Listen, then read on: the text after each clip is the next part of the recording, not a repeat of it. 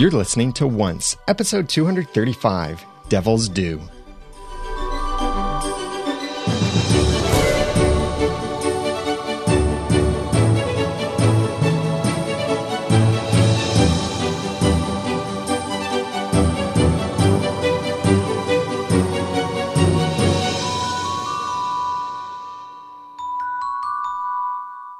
Welcome back to another episode of Once, the unofficial podcast for ABC's TV show Once Upon a Time. I'm Daniel J. Lewis. I'm Jeremy Laughlin. I'm Jacqueline.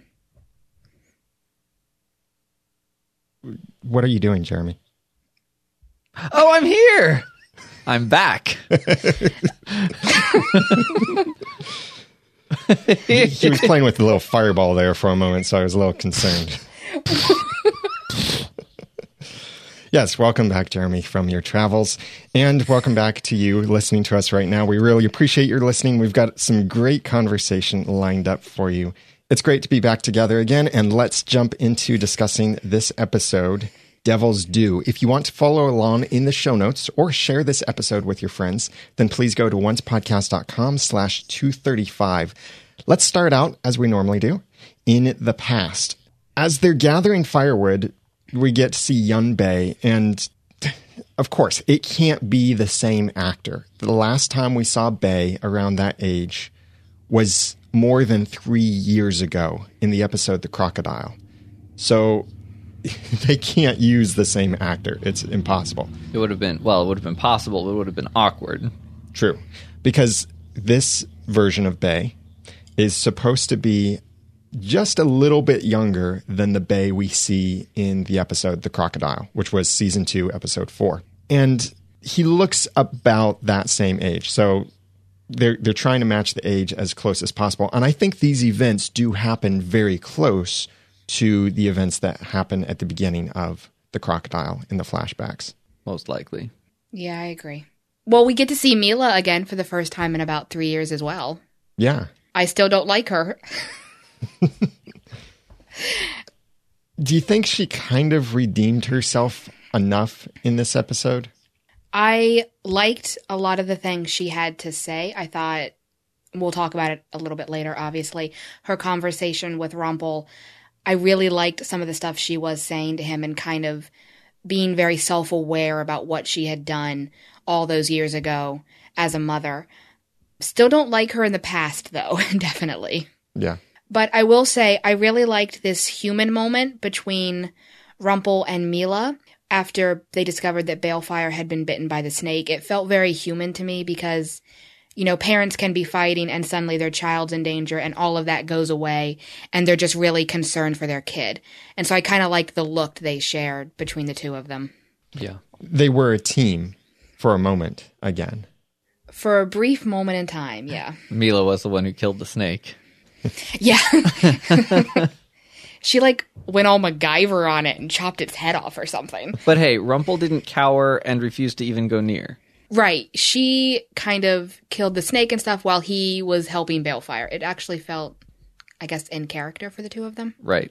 When they find Findrake the healer, who, by the way, was played by Aaron Douglas, who is the chief from Battlestar Galactica, the 2004 version, that is, not the original Battlestar Galactica. And I mentioned in the initial reactions that made me think that this was an Espensode.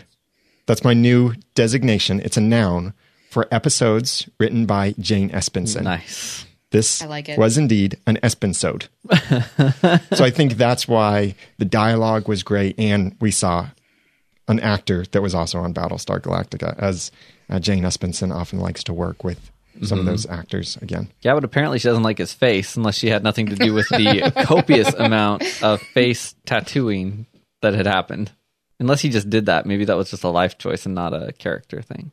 Well, I had a really hard time, and a lot of us did this week, trying to pinpoint what culture he was supposed to be representing.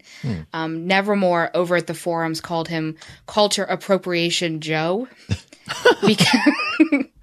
Because he kind of kept drawing from a lot of different things. His face tattoos looked more like woad, like you would see in, I think, Ireland, Scottish Highlands of the Roman Empire. If you've ever seen Braveheart, you know that they did that, even though it's farther in the future from what I just said. But he's also wearing like very traditional shamanism necklaces. And then he apparently lives in a Mongolian yurt.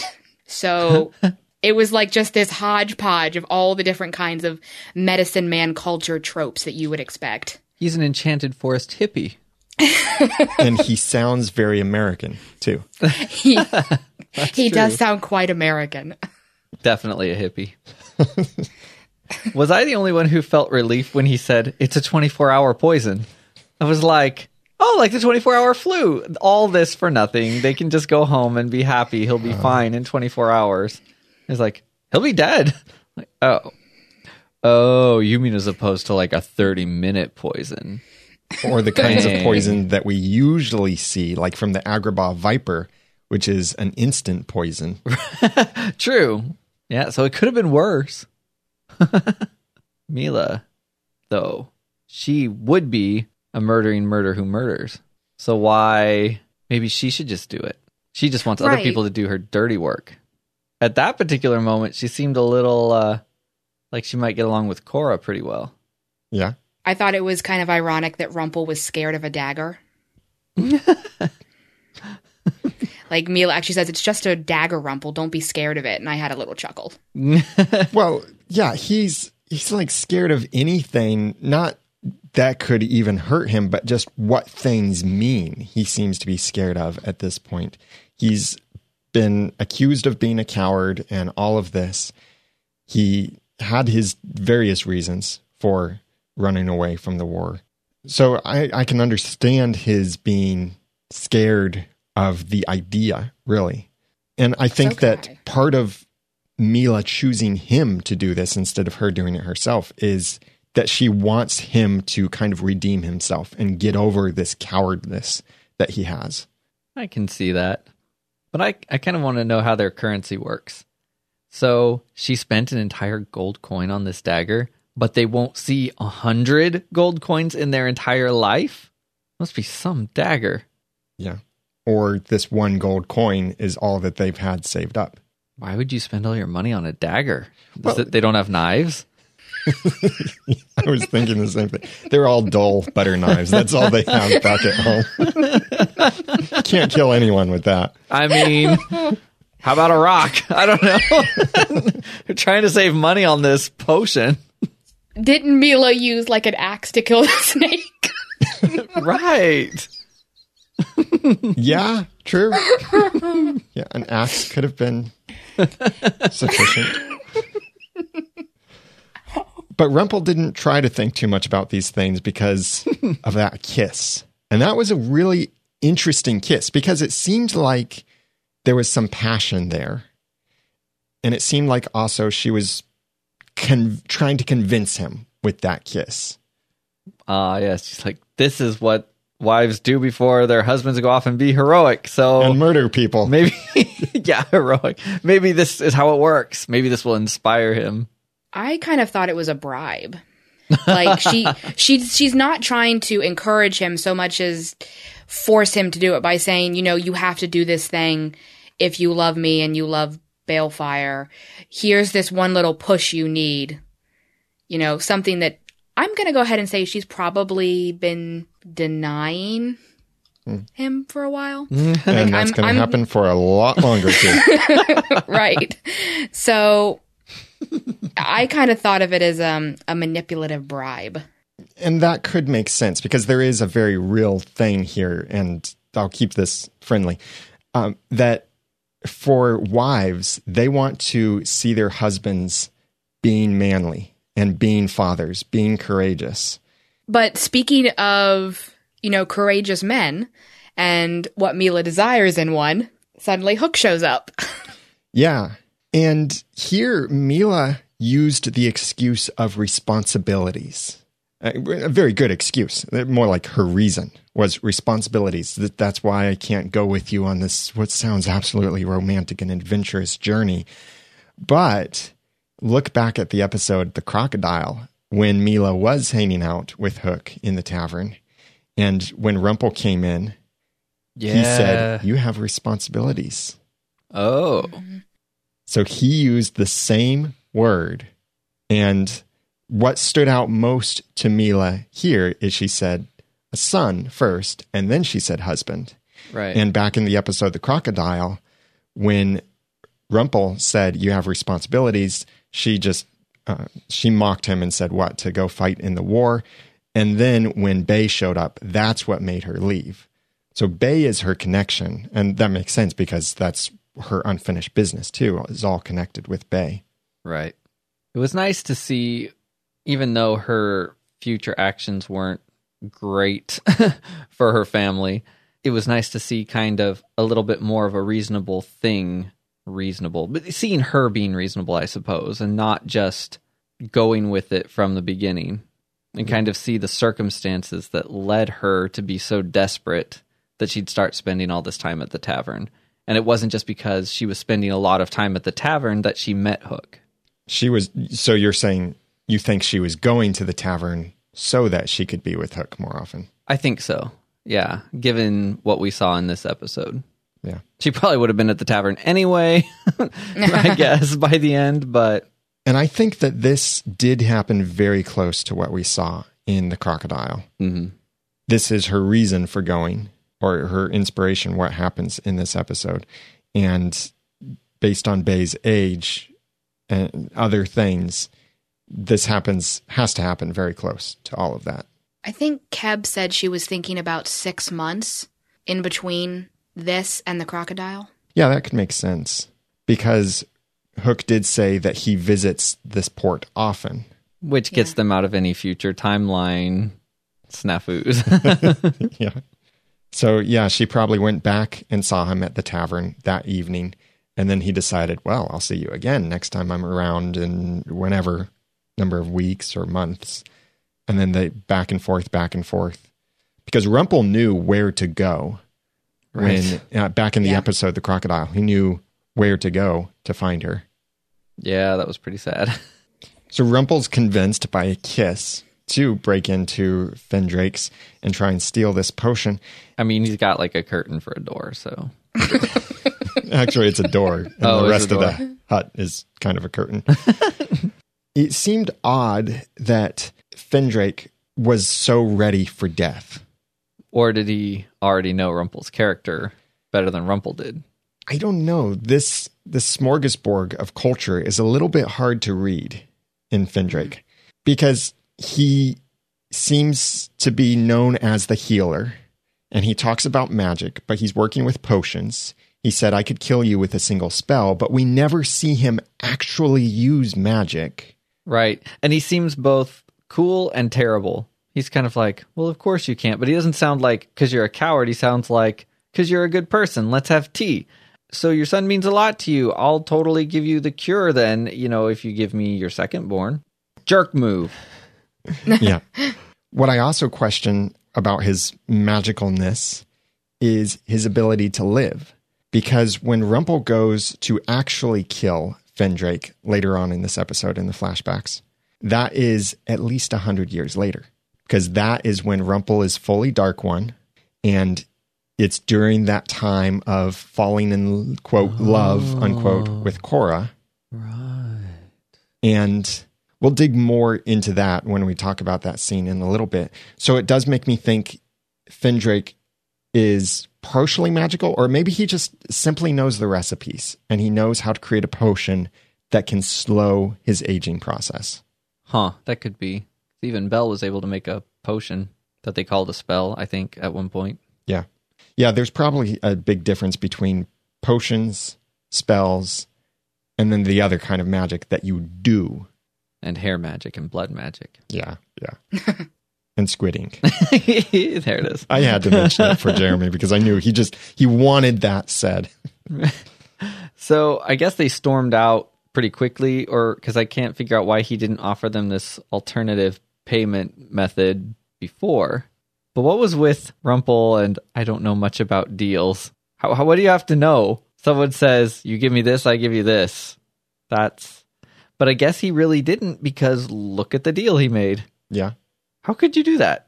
Well, I mean, I guess since if you're promising something you don't know that you'll ever have to save somebody that you do, I guess I could see it. And he probably thought, ha ha ha, I'm tricking him. I'll never have to pay Right. him because I'm never going to have a second baby. That's kind of obvious.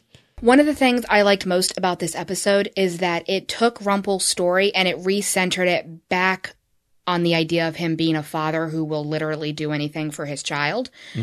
We see that in past and we see it in present. And in the past, oftentimes the show lately tends to forget about Balefire, and it kind of makes Rumple's motivations all about power or greed or his lust for magic.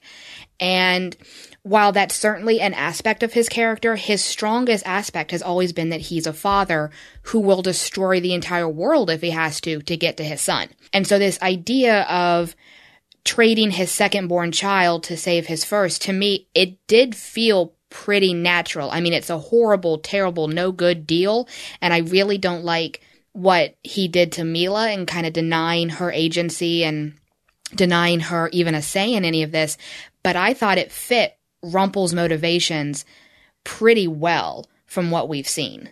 Yeah. And Fendrake knew how to recognize a desperate soul. I was going to say the exact same thing. That was also a Jane Espenson episode back in season 1. Or an A Desperate Espensode. Soul. An Espensode back in season 1.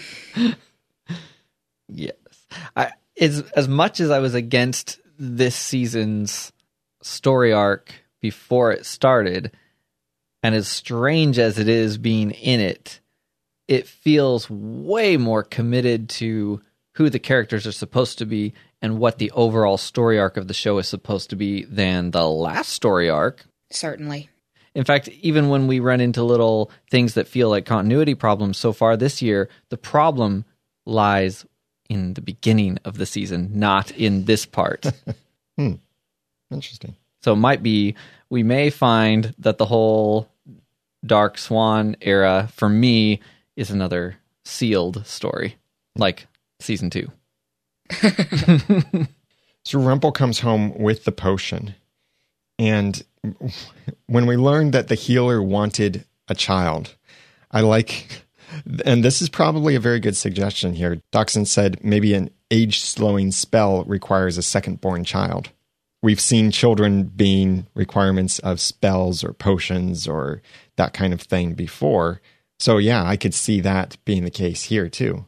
And not that he simply just wanted Rumple's second child, but maybe it was a means to be able to stay young. Interesting. And creepy, especially if you're talking like an ingredient. Ew. That's what babies are in this show. They are either the answer to everything or the secret ingredient, which is kind of the same thing if you really think about it. Yeah, but at least with Zelena, it was more like a catalyst. The baby wasn't sort of consumed by the spell. Right. I can't believe I said those words. Don't you think this whole deal that Rumple made with him puts everything that came later or before, depending on the timeline, in a different light? Because Yes. Rumple made a lot of deals. I mean, that's what Rumpelstiltskin does. Even before Once Upon a Time, he makes deals involving children. Yeah, it felt actually a lot like not only the Korra deal that was made between Rumple and Korra, but also just the original Rumpelstiltskin story. So I kind of like that they did bring that in as well. And Stargate once mentioned a quotation from Regina Mills from one of the past episodes. The amount of spells that require baby parts would surprise you. Oh my gosh, that's terrifying. That's... Yeah. So we do know that's a thing. We should take a closer look at Fendrake's yurt and see if there are like any dangling baby feet or something. That's no, we shouldn't. If they put that in there, I don't want to know. I mean, the chicken is enough. So I thought it was kind of brave, though, for Rumple to not kill him. If his motives were really, he started telling this tale to Milah of why he didn't do it. Yeah. If that's really what was in his head, then he was being kind of brave. Or at least noble. Because he didn't want his son to grow up with a murderer for a father. But I'm not sure if that's really what was in his head when he Right. didn't do it. Now, we're not saying that murdering someone would have been brave. No, of course or not. courageous or anything like that. So we're not That's endorsing Milah murder. logic. Yeah. But he does try and spin what was still, I think it looked like it was cowardice still. And he tried to spin it into, I did something even better. I was more brave or more courageous or cunning. And Yeah, Milah had set it up as though the brave thing to do and the courageous thing to do would have been to kill in order to save their son, which of course is ridiculous, but that's kind of what he was operating under. So then to not do it, it's just interesting to see maybe he was being noble or courageous in that. What is the other solution here, though?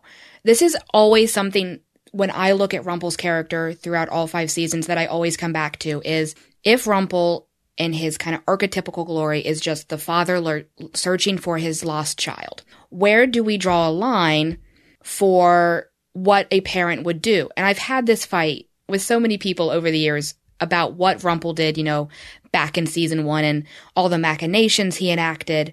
And this is, to me, a lot like that, where he has made a deal that, yes, I don't like what it meant for Milah, but at the same time, I ask myself, but what wouldn't a parent do?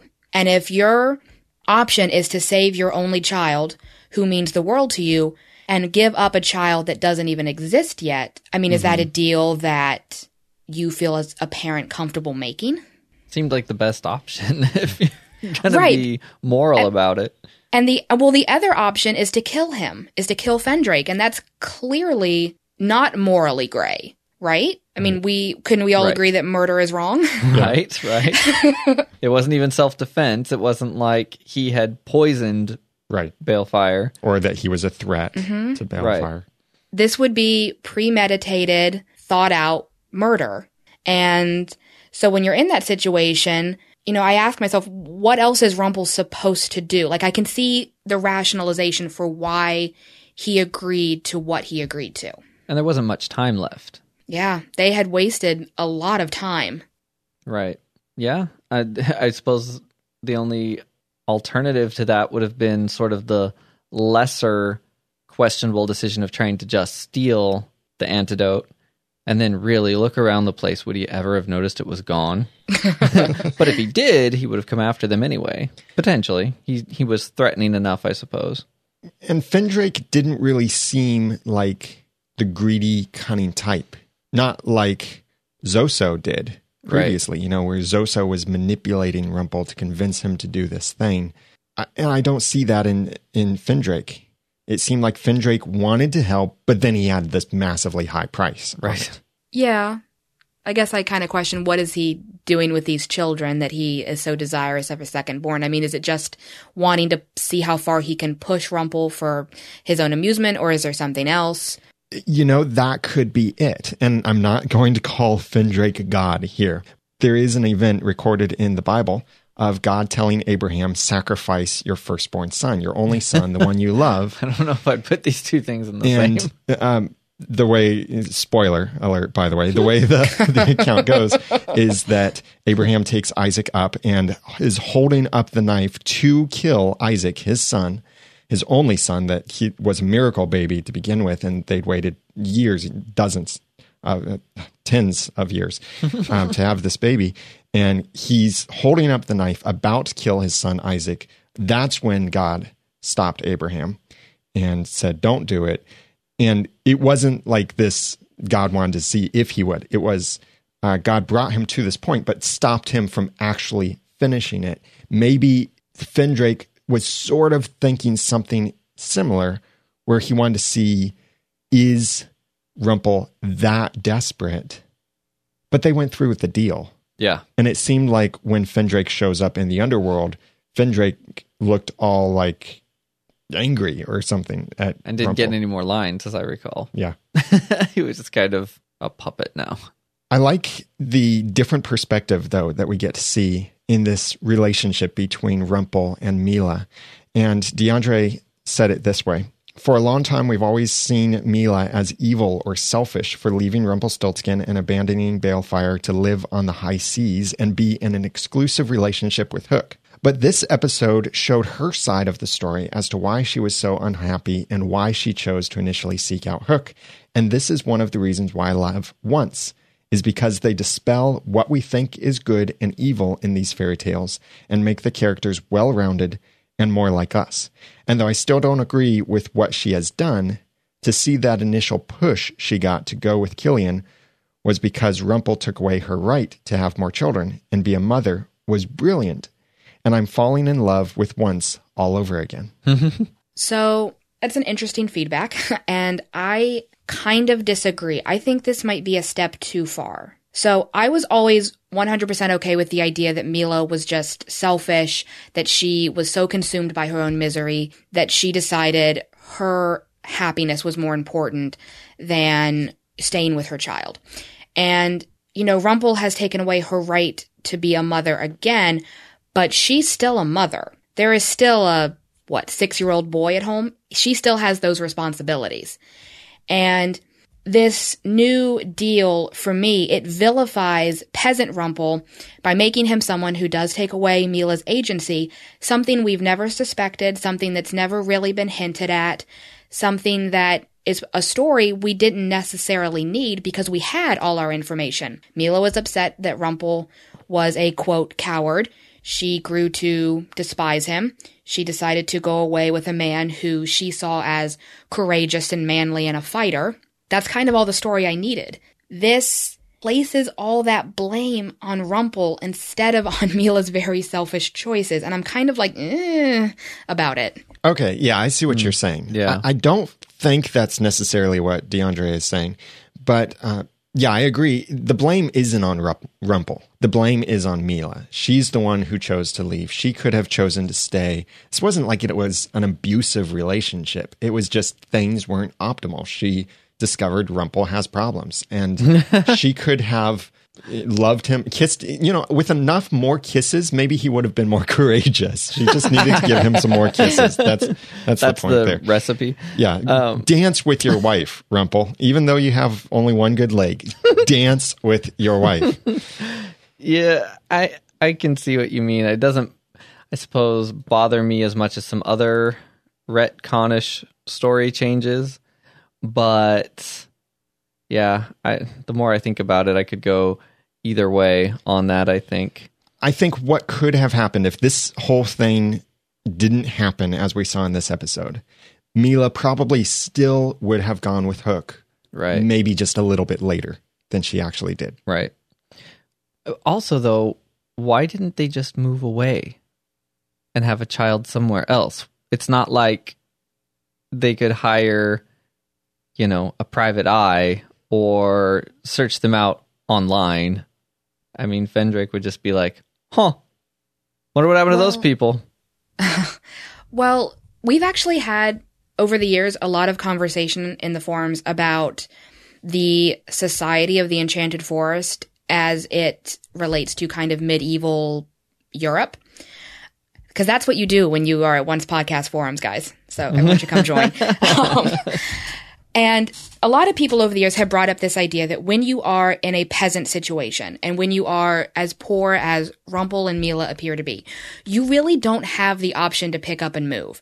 I think this is something we take for granted nowadays in our 21st century lifestyles, is we can just move. It may not be easy, but we have the ability to do it. They don't. And so, that is something that Once has always kind of done beautifully, is with Milah, she really is stuck. We don't know if there's an option for divorce. Probably not, given what time frame Once Upon a Time has placed the Enchanted Forest.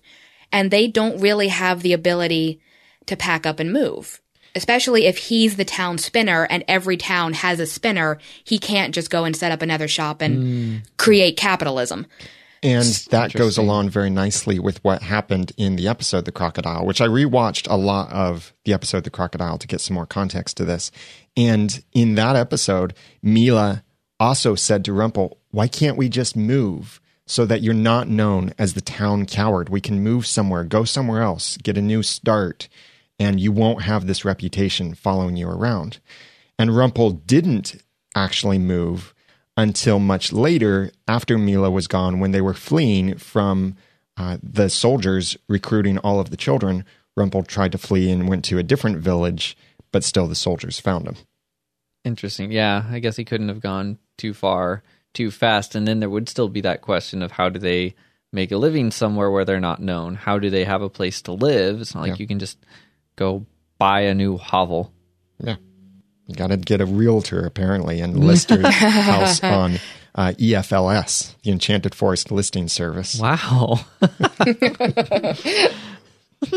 So jump forward probably 100-ish or more years.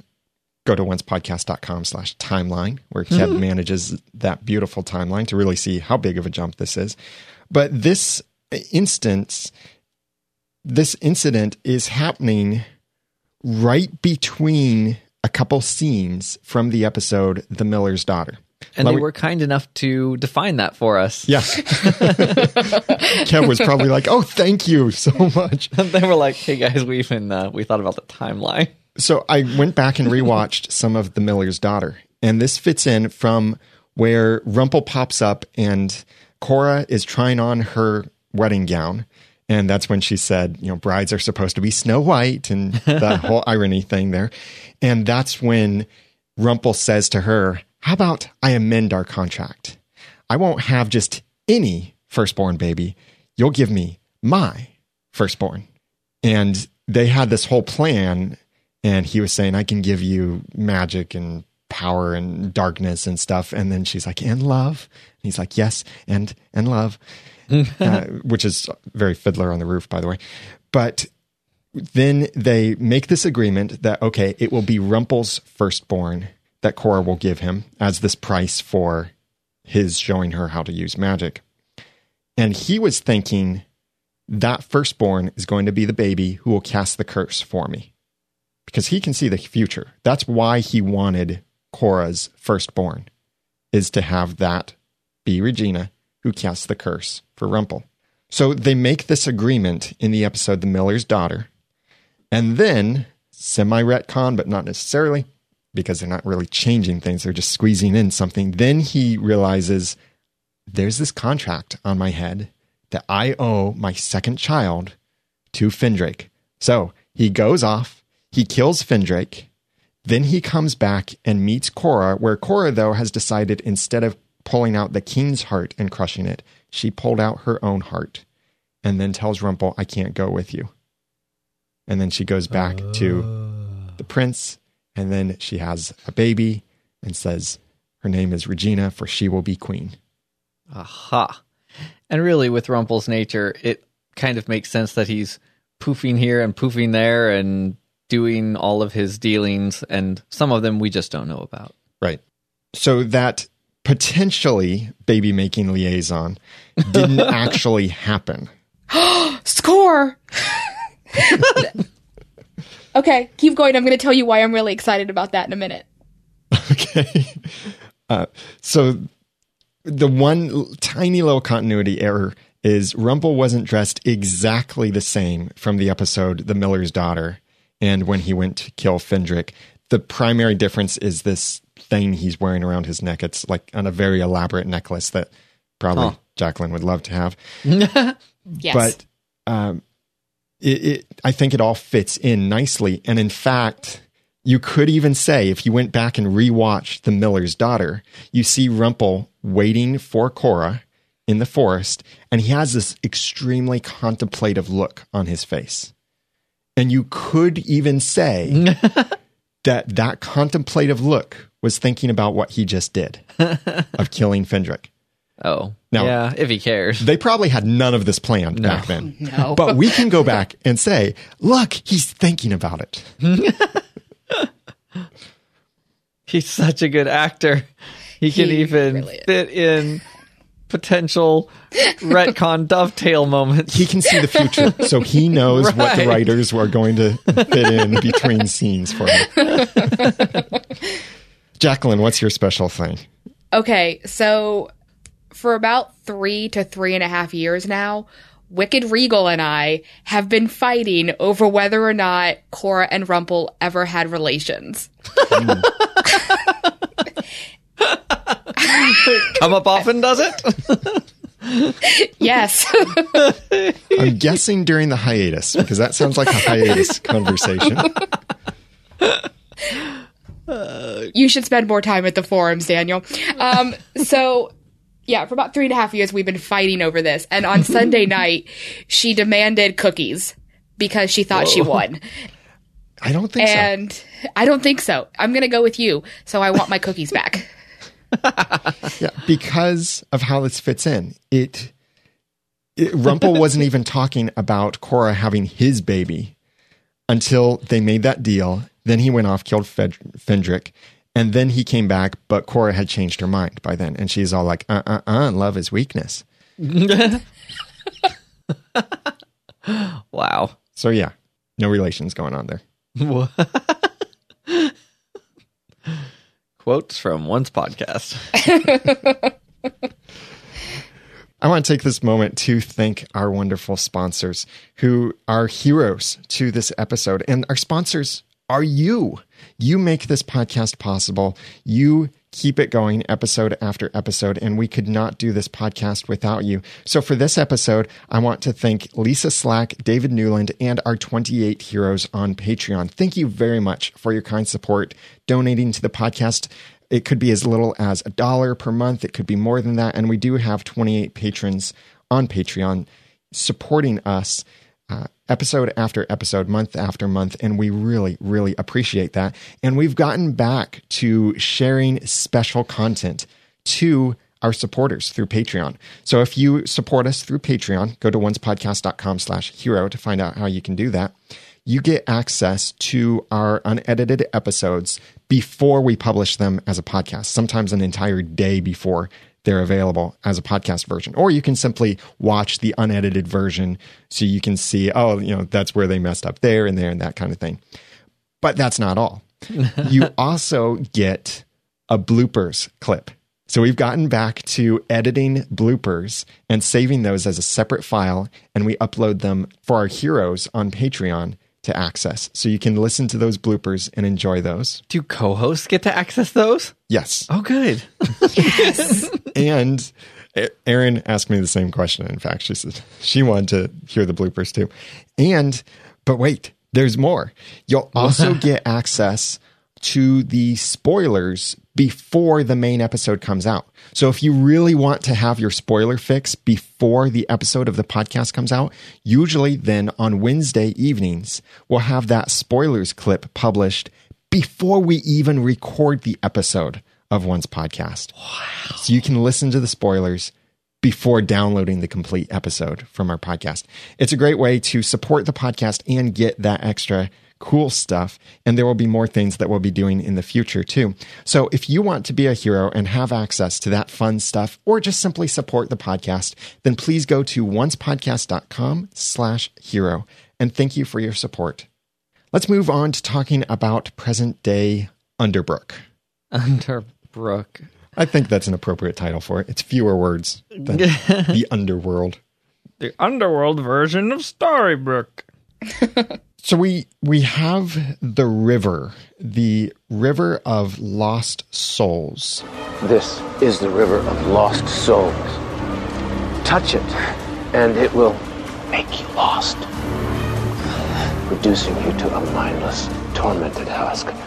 Yup. So what is flying/swimming around in the river if people can come out of it and be a husk? Or does that all happen kind of together? I think it all happens together. See, I don't. And here's the reason. Because I think we're going to see Milah in that state. Oh. I don't know. Now, Jacqueline, you're a Greek mythology expert. So tell me It's a shame more. there's no Greek mythology here then. Well, you're our mindless, tormented husk expert then. Thanks. Okay, so there is no River of Lost Souls in Greek mythology.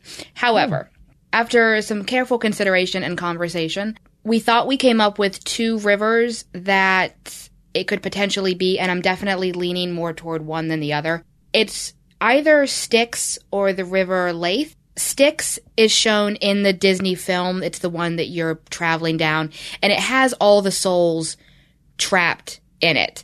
And you see them like clawing at Hades in the Disney film. And that's actually kind of a relatively normal depiction of the river Styx in a lot of iconic pictures and such. However, when he says that you will become a mindless husk, that's very much Leith without the mindless husk. I wouldn't say that's what happens exactly, but Leith in Greek means unmindfulness or oblivion. And what it does is it removes your memories and makes you forget who you are so you won't remember your past lives. It's not necessarily a bad thing in Greek mythology, and nor is it a bad thing in some Christian interpretations like in Dante, where you are bathed in the river in purgatory and then you end up going up to heaven so you don't have the burden of your past sins weighing you down. Here it's not exactly happy, but I'm leaning more toward the river Leith. Interesting. So there is Greek mythology, sort of. Yes. Sort of. I as inspiration. wish that, yes, as inspiration. I wish they had actually named the river, because I was really excited when I saw those 5 rivers in the underworld back in the first episode of this arc. So I kind of wish they had actually said, this is the river Leith and this is what it will do. Like, I'd be like, okay, it's a once upon a time spin, but at least the classic Greek mythology is there somewhat. Okay. So then with that in mind, do you think it's even possible for someone to come out of that? Is Milah gone forever? Yes. That's so awful. So she's not even gone on to a better place because she had any kind of resolution? No, I think you are just swimming in that river for all of time now. I mean, I don't think we're going to see her unless Emma as the savior does a thing. Like, I can see her ability and cosmological significance as the savior, being able to do something to rescue Milah, but I don't think it's like Milah's going to pop up all of a sudden and interact with anybody. I think it has to be because of Emma at this point. Now, Matthew Paul pointed out that we do have the names of a couple of the rivers. It's not Styx, because the rivers are actually named. We just haven't seen this from the right angle yet. So I'll have a screenshot in the show notes at oncepodcast.com/235. But when Hades is taking Hook to the Green River, in the background, it's very faint, but you can see 2 other rivers. You can see the White River and the Blue River. And the Blue River, over the arch, it has the label Styx. Oh. Over the White River, it has Cocytus. Yeah. Okay. That's good to know. So at least we know this one isn't Styx. So that makes me think it is Leith. So speaking of things seen in that little hangout of his, have you gone through and looked at all of the objects we can see? He's got a big grandfather clock. Yeah. Mm-hmm. So he seems vaguely interested, if not obsessed, with some form of time, since he doesn't really like the ticking of the clock. Maybe that's why he knocked it into the street, but he just can't stop it. And he's got that clock, and I couldn't, obviously I don't know if it was moving or not, or if it represents the same time as the Storybrooke clock. And he's got some banners. One of them looks like Cerberus. Mm-hmm. Yeah, I did notice that one. Yeah, he has 2 emblems that he uses on the flag. One is, it's definitely Cerberus. It's the 3-headed dog. And then the other looks like the classic devil's pitchfork. Oh, awkward. 2 of them, actually. I wonder if that's just a joke for him or... Well, you know what? It may be. And keep that in mind, because there was something in Hades's possession that I'm going to talk about towards the very end that I think he's reading for fun. So I think it's kind of a joke to him at this point. But I'll have to talk about it at the very, very end of the episode, because it's at the end of the episode. All right. Well, all right then. Meanwhile, Rumple is in his shop creating... Well, it is his shop now, because Pan is gone. Because Pan's letter was basically, Dear son, I can't appear in every episode, so here's my/your shop and all the things in it that I basically said you'd never get to unless I let you have them. It does make me wonder, where did Pan go? Yeah. And will he return as maybe the hero to help everyone out? Not the hero. He went to his trailer to await his next episode and or to the set of another show, but I think he'll be back. That was too ominous about wanting to take the place of somebody who's not returning. So we'll see him again, I think. But he's not going to be a hero. He's just going to interfere. Yeah, I can't see Pan being a hero. He doesn't appear to have learned anything. Not at any point ever. Yeah. Well, we haven't really seen him learn things. He has already done now 2 things that seem like gestures of goodwill. Yeah, He but gave that potion to Rumple, and now he's given the whole shop over to Rumple. manipulation. Yeah, that's true too. It could be that. No, even eye twitch that looked like contrition. So Rumple makes this crystal ball, and Should have made it out of something else. we are led to believe that this is Rumple's jealousy. But when you rewatch the episode, then you can see full well how he would be so concerned and what he's actually thinking. He's not jealous that Belle is falling for Leroy. Yeah, I did so absurd is that I didn't even notice she was with Leroy the first time I watched it. And then the second time I was watching more closely to see what he saw, which, yeah. So, do you think he was thinking, show me my child? Or do you think he was thinking more specifically, show me my son? Son. Oh yeah, maybe. Because, that's all he had that he knew of. Mm-hmm. Yeah. Now, 2 things, sort of jumping-ish through a connection. Clearly, somehow, Hades was watching him. Yeah. Construct the thing, see the thing, drop the thing. So that's creepy. Don't know how he does that specifically. I don't think he's all-knowing. Right. I don't think Hades can see everything that's going on in Underbrook. Maybe he was just lurking. Yeah. And literally watching with his own eyes. Could be. But then the other thing, he said that Belle doesn't know she's pregnant yet. Did we know for sure? Or did we just guess so hard that she was pregnant that... I can't remember from the end of... Well, We didn't know for sure. yeah, we didn't know for sure. Okay. And we've been theorizing for years that Rumple and Belle would someday have a baby and get to start over. And then when Emily DeRavin got pregnant, Yes. and recently now she's given birth, so congratulations, Emily.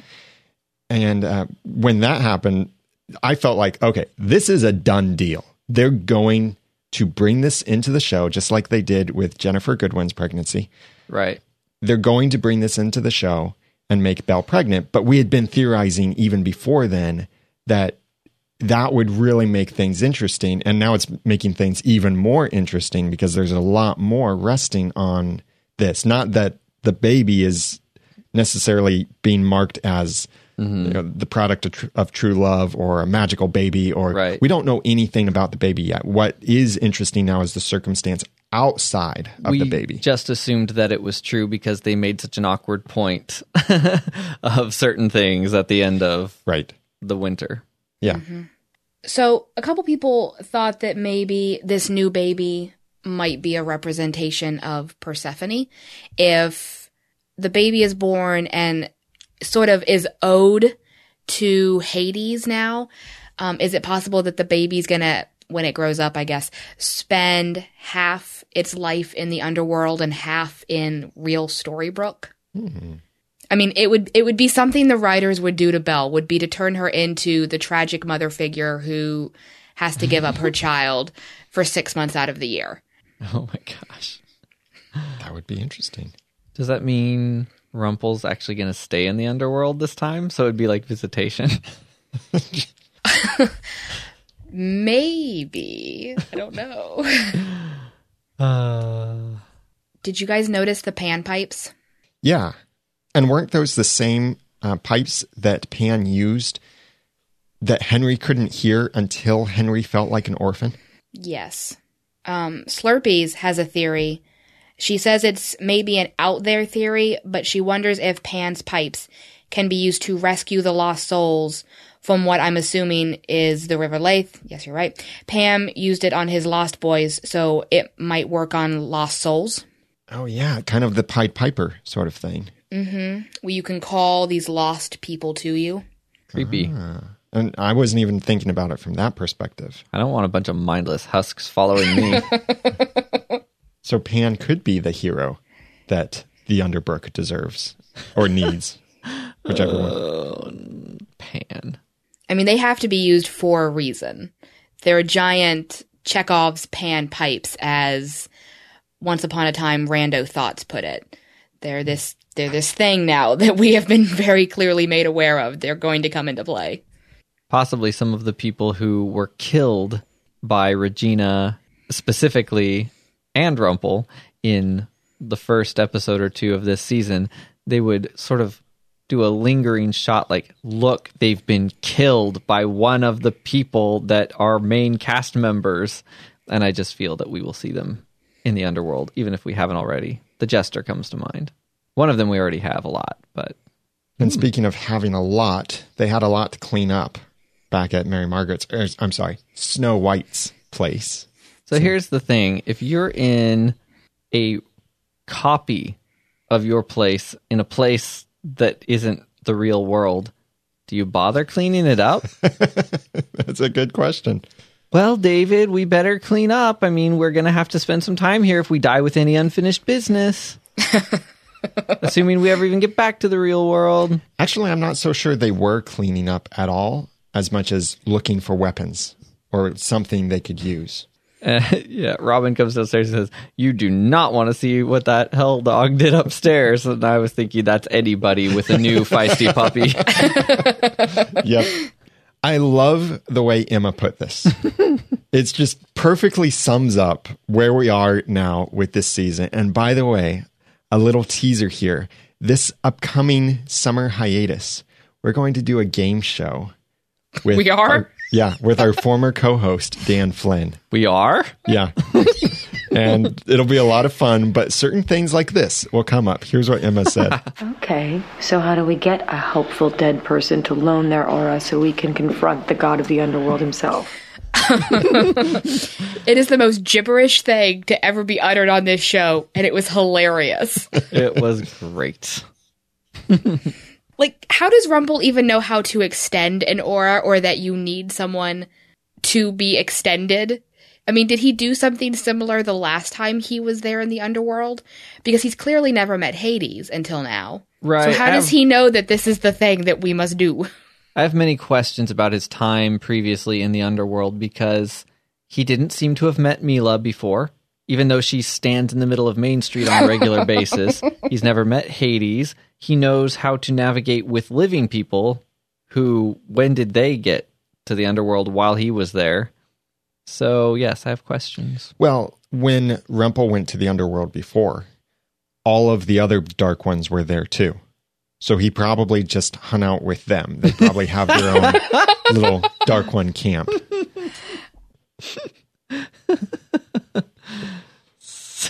Bring them away. How's it going? Hey, Zoso. Sorry about stabbing you.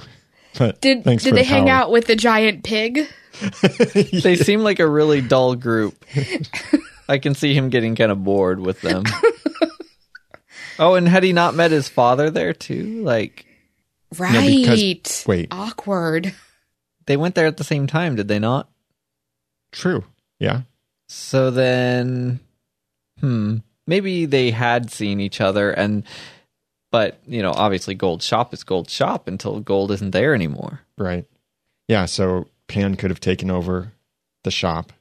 And when you look back at when Rumple and Pan met in the underworld in this season, nothing really indicates that this is their first time meeting in the underworld. And maybe he just spent all his time under one of those steaming cones. Yep. When they find Milah in the Underbrook, for one thing, it's crazy to realize that all of these kids are on their way to school. Yes. So there's actually an education system in the underworld. Or it's they like, just sit there and listen to the same lesson over and over and over again. Continuing education credits. It's kind of like after school classes, except after death classes. Get your degree in the afterlife. So they don't age, so they go to school every day because they, I guess, died as kids. It's getting awful. And they're all like, are you sure this isn't the worst place? the most likely villagers that Regina killed. Because remember, she's killed a lot of villagers. Not only did Hades mention that Regina was a great supplier, but we've seen her kill an entire village. It's true. And I couldn't help but think that Henry could have been among those children had Rumple gotten his way at one point in time. Yeah, that's true. So this is my question, and I actually asked it about Milah, but it applies to the children as well. If these are all villagers from the Enchanted Forest who have died, either, I don't know, because of Regina or because of Rumple or because of the lack of sanitation and flowing water or whatever. Dysentery. Dysentery, yes. Like, when they wake up in the underworld and they're dressed like we are, and there are cars and cheeseburgers, how do they feel about these things? I mean, how do you explain this to them, these people who have been in the Enchanted Forest their entire lives? Well, it's probably inherited knowledge because of the similarities between the Dark Curse and Underbrook. Right, so we're back to the Dark Curse and the fact that I am really, really on board this idea that Hades created it. Yeah. Because there's no other way to explain it other than the fact that these people are basically living in the Dark Curse. Right, right. I just thought it was more evidence that points toward Hades. Yep, I totally agree. When back season 1, Blue mentioned a magic that didn't belong in the Enchanted Forest or wasn't from there. Was she I can't remember now. Was she talking about the Dark One magic or was she... Okay. So she wasn't talking about the curse specifically. And the Dark One magic came originally from the chalice on that stone. Right. That was, at least what they said, is that it came from the gods. But we don't know. And Hades is considered one of the gods. So maybe that chalice was from he is considered a the deity. They underworld keep as calling well. him that. I would say more likely... knowing nothing about actual Greek mythology, I would say for the context of this show, it would be more likely it was from Olympus and it was corrupted, much like I would assume Hades himself is. True, because Nimue turned dark because of her choice, because of the darkness that was in her. Merlin didn't. Right. And then back to the lower level of Underbrook. They're going into this place that I'm going to call this the land without hope, because we have the land without magic, the land without color. Now we have the land without hope is this little area down there. And of course, there's a pentagram down there. The pentagram, and that's if you make a 5-pointed star with the lines in it and leave those lines unfilled in, that's a pentagram. And the pentagram has been used in many places through the centuries. And it's represented both good and evil. And specifically, I mean, this one could be viewed from any angle, but they were showing it upside down. Exactly. And it's the upside down orientation that's considered to be the evil orientation of it. Whereas right side up is there's the good deity at the top and then the rule down. And when we first saw it here, as Hades is hanging up Hook, we see the pentagram upside down. As well as when we see it again later when Emma goes in to save Hook. It's also basically from an upside down angle there. Yes. So the pentagram, one of the references that I remember from reading some very old literature is from Goethe's Faust. And I'm going to keep talking about Faust now throughout the podcast. And there was a pentagram that was used to trap the demon Mephistopheles. He basically wasn't able to leave a room because he was trapped in this pentagram. So it definitely has got some occultist significance, even if it didn't start off that way. When you drew a pentagram way, way back in the day, it wasn't because you were trying to do something evilly.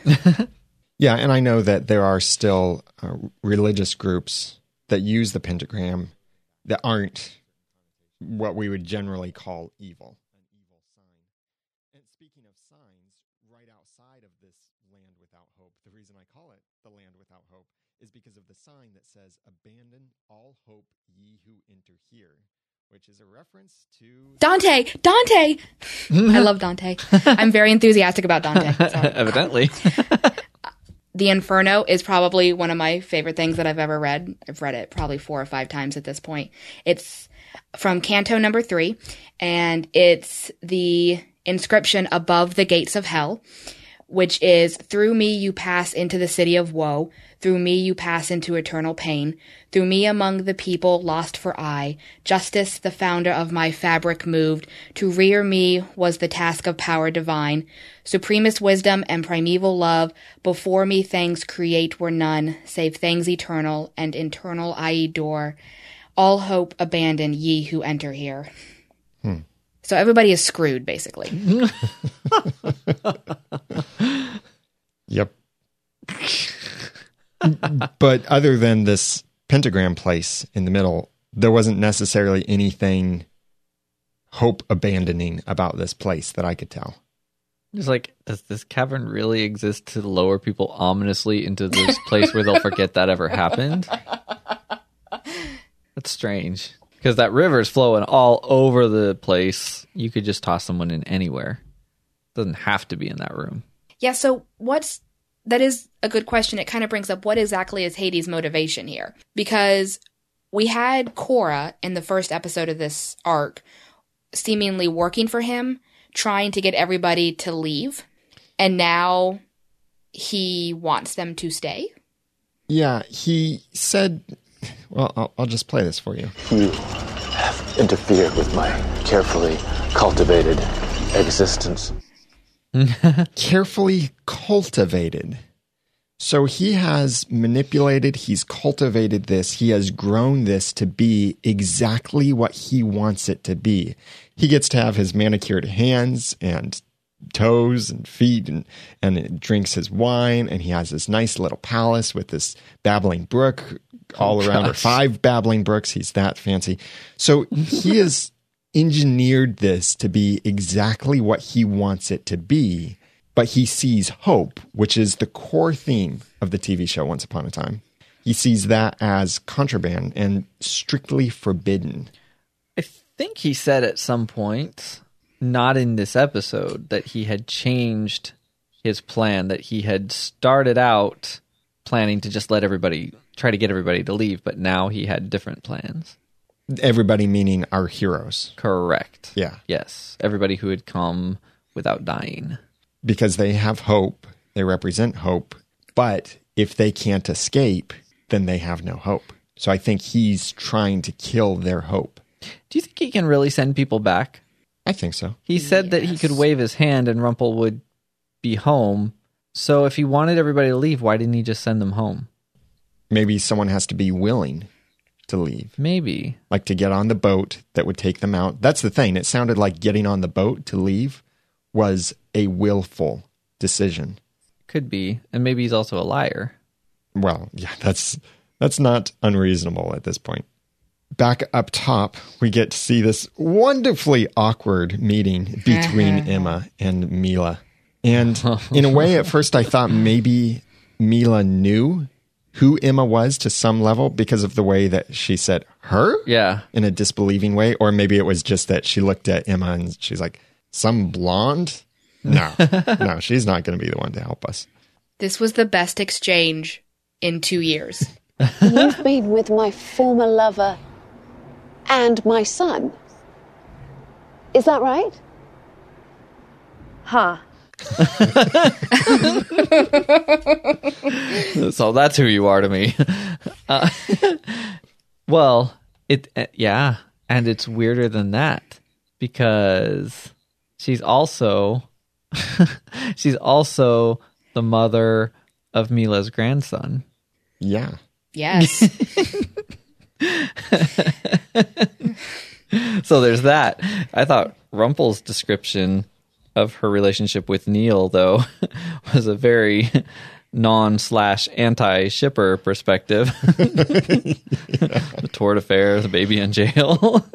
It's like any way Rumple could spin it to attack Emma. He says all of it, and you just go, that was terrible, and he's not wrong. Right. This was a bit of vindication, though, for some of us. This has been a fight in the fandom for years over whether or not Emma knew the relationship between Hook, Milah, and Neilfire. Like, a lot of people just assumed that Emma had been told off screen and that she was okay with it. We didn't need to bring it up. And a lot of the other side of this wonderful love triangle said, no, Emma doesn't know, because if she did know, it would give her a certain amount of pause. And so it is nice to know that no, she did not know. yeah, because she did get that certain amount of pause. Huh. Yeah, because if things had played out differently, Hook could have practically been Neil's stepfather. Well, I mean, we don't know how long Balefire was on the Jolly Roger. Right. I mean, Hook did play a role in raising Balefire for some amount of time. Right. They were obviously close. Hook's final words to Neil in episode 315 are, that boy that I helped raise all that time ago. Right. So he did kind of consider him to be like a son. Yeah. Hashtag family tree is really messed up, Yeah, guys. it's actually one of the more uncomfortable parts of the family tree. And I repeat. Huh.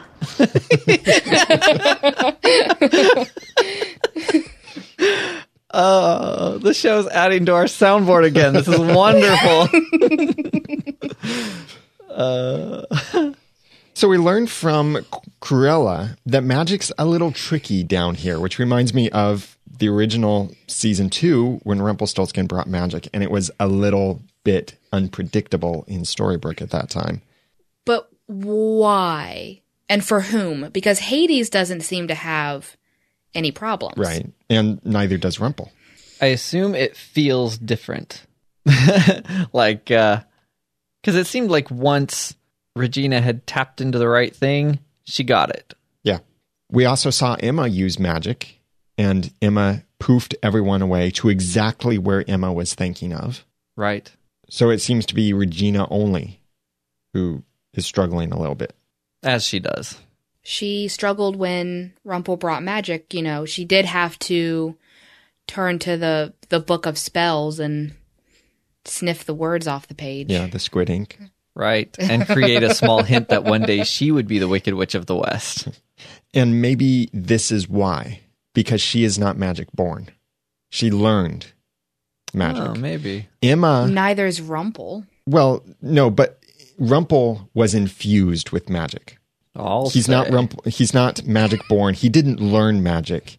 He wears it now because he became the Dark One. I think it's wearing him. And same thing for Emma for a time, although she is technically still a Dark One because she could hear the dagger calling to her. So maybe that's why she's able to use her magic. But her poofs are white. It's got to be a better way to say that. No, there's no better way. We're on season 5. There's no better way to say that. I mean, they're even saying the gates of hell are in my house. But Emma has magic because she's the product of true love and because she's the savior. So she was magic born. Right. Yep. But we haven't seen Cruella use magic. That's true, but she didn't really have super useful magic. Yeah. Unless Cruella is the one who put the magic around the mayor's office. And that reminds me, though, Cora did have magic, and Cora was not magic born. That is true. She's been down there for a while, and she was Hades' lackey, so maybe Hades gave her magic or allowed her to use magic. I don't recall Cruella being able to do anything that didn't involve animals. Right. Well, how did she break into Cora's office? Because there was that protection spell. And Henry had to, climb through a vent or something? But Cruella was, just sitting in there. And she had changed the office. Was it maybe the same kind of protection spell where only the dead can go in? Oh, could be. Yeah. So did someone have to extend her aura? Well, no, because Cruella... Or is that only necessary because... Cruella is dead, so she could pass through. So her aura. She's dead because Emma's a murderer. But you know what? Henry is too, because he killed the pen. Yeah. Bob has unfinished business. We've got to find Bob somewhere. That That's the best.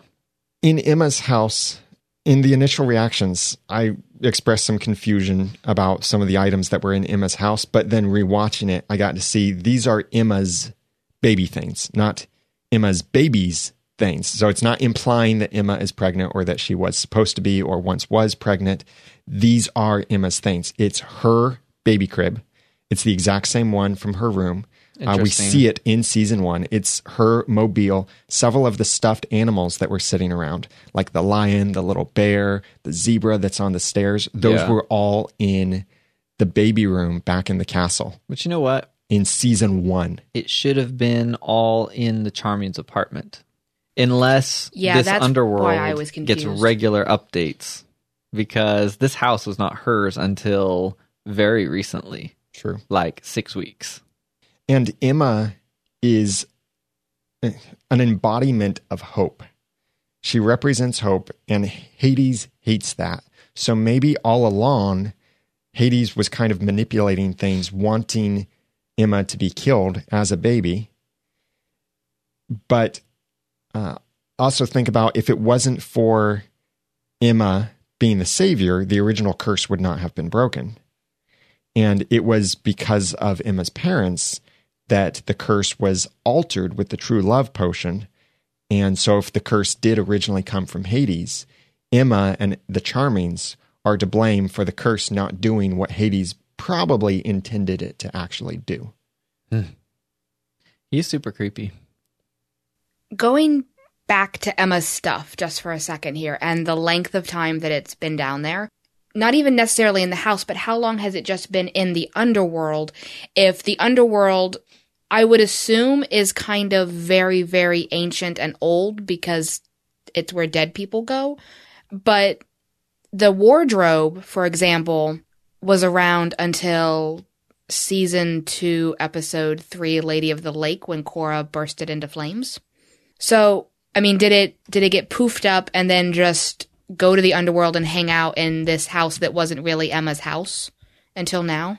These are kind of these mechanics of the world that I just don't understand still. I almost wonder at this point if we're going to find out that it didn't appear like Storybrooke until they arrived. But you would think Rumple, again, would have said something. But then again, he doesn't seem to be very forthcoming. He's pretty dismissive of everything. I mean, questions are pointless. Because in that second season episode, at the very end of that tearful moment between Mary Margaret and Emma, doesn't Mary Margaret hug some kind of stuffed animal? Like, isn't there something that she, looks around the baby room and we kind of see it as it was supposed to be and she hugs something and then kind of walks out? And as far as we know, nothing in that castle has been destroyed since, right? Right. Because they were in the Enchanted Forest recently, last arc. It's still there. Yeah. I mean, there's stuff that's broken that's there. There's stuff that's not broken that's there. Well, and it goes back to, I forget which of our podcast episodes we theorized this, but maybe the underworld is somewhat of a copy of these things. So it's not that something moves from one realm to the underworld, but it's copied.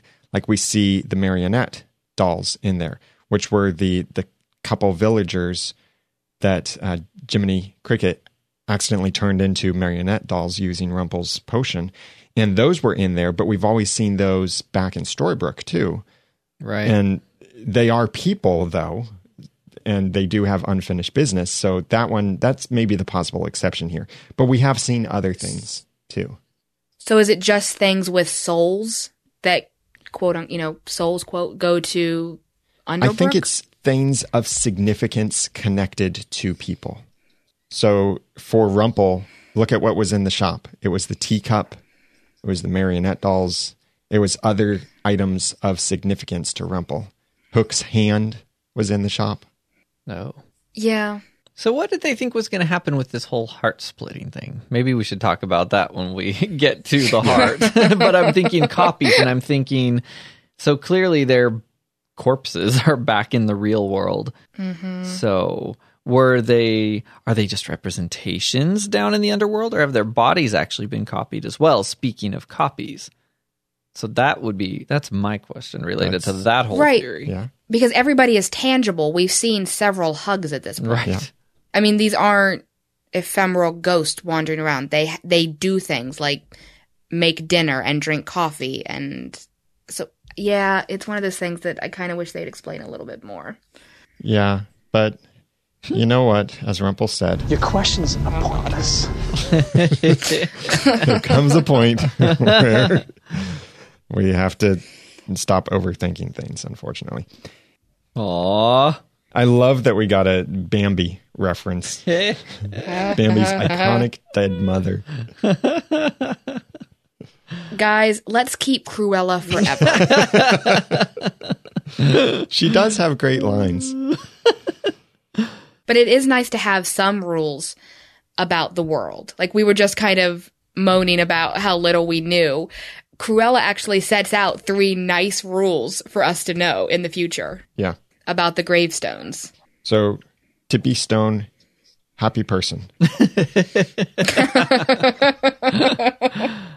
And what was the bad one? Was it inscribed? If it's cracked. Cracked? Yeah. Oh, I couldn't understand what she said either time. And I thought, well, what would they inscribe it with? And why is that so bad? Cracked. So I assume we're going to see a cracked one at some point. Yeah. But she also said that no one who's anyone goes to that worst place anymore. What does that even mean? Well, it tells me that Hades is collecting all of these bad people and he doesn't want them to move on. He doesn't want them to go to the worst place because there's someone who's someone. And he wants them there in his little domain working for him in some way. And speaking of that, I suppose as bad as Cora is, he acts like she wasn't someone. He just refers to her as the miller's daughter. He made her into the miller's daughter again, which really, he gave her tattered clothes, dirt, and a cart that I guess she has to push, but I kind of wondered why she took it with her when she left. Where did she go? Why is Cruella the mayor? Why do they think she left? She just had a change of wardrobe. I don't know how she got that cart in the elevator. Maybe she's still down there somewhere. Yeah, I think she's down there doing some meaningless task, and probably somewhere else there's someone moving a mountain of sand from one pile to another pile with tweezers. Yeah. And I think they might need a special car or maybe a toll booth. yeah, and just remember, all boys are guilty. And Whoa. the other thing... I think we're referencing the same really obscure old movie. We are. The Phantom Toll Booth. Crazy movie. Watch it sometime. But the other thing that could be happening is maybe Hades communicated to Cruella, Cora's gone, so you're the new mayor. How does he communicate? Does he just pop up and say things? I guess we've seen him do that. Yeah. He's so creepy. Have we seen Hades outside of his area? We've seen him in the tunnels. I think that's the farthest away from his chamber that we've seen him. I don't think we've seen him in the upper underworld. Yeah, he kind of just exists down there and collects souls and wants everything to be just right for him. But he doesn't interact with these dead people unless he is forced to. Going back under the underworld, Emma, Rumple, and Milah are on the boat to try and save Hook. And that boat was supposedly everyone's way out. I felt like that was a big leap that he just found this boat. Yeah. What was that? That was strange to me. Perhaps he had a vial of magic. Well, we know now that Hades had been manipulating this. He knew they were down there. But this is true. So Hades probably put that boat there for Rumple and all of them to use. And no one said, could this be a trap?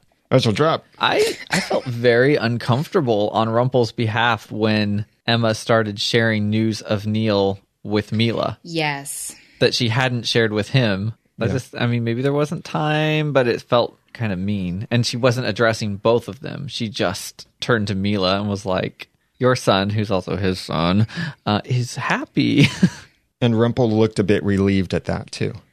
Yeah. Yeah, I would have liked Emma to have told Rumple, all of that. You know, there was a time when Emma was really upset with Rumple back in season 2, and he had just been stabbed by Hook's poison hook.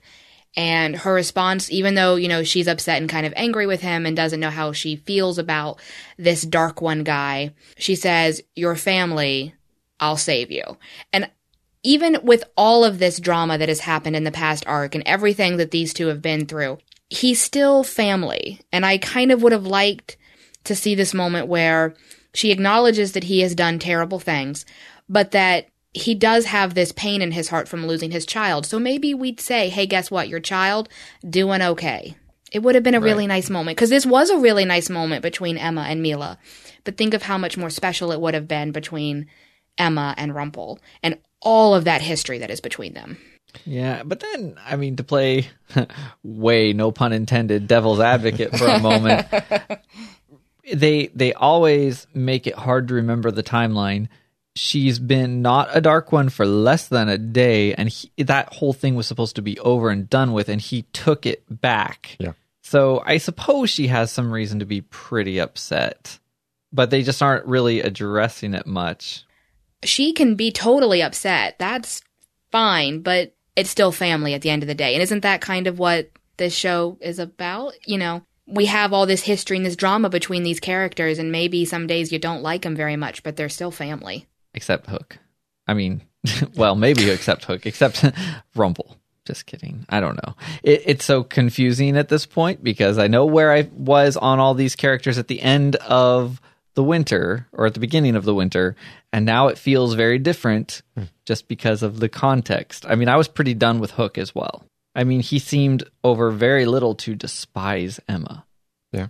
Just completely hate her and want to cause her pain under the same circumstances where she did not do that to him. It's very confusing. Yeah. And we've certainly tried to explain that and understand that before. But it was nice to see that they got this little reunion as he was let off the hook. Blah! Ha! Ha! Ha! Ha! Ha! She saved him from being a mindless, tortured husk again, like he was just yesterday. Did anyone else notice some of the parallels between this and episode 306 Ariel? Oh, explain. Emma has to cross a bridge to get to her trapped/encaged lover. She did the same thing with Neil. And then there was even a hug. Oh boy. No, I'm not trying to start anything. Fandom, do not send me stuff.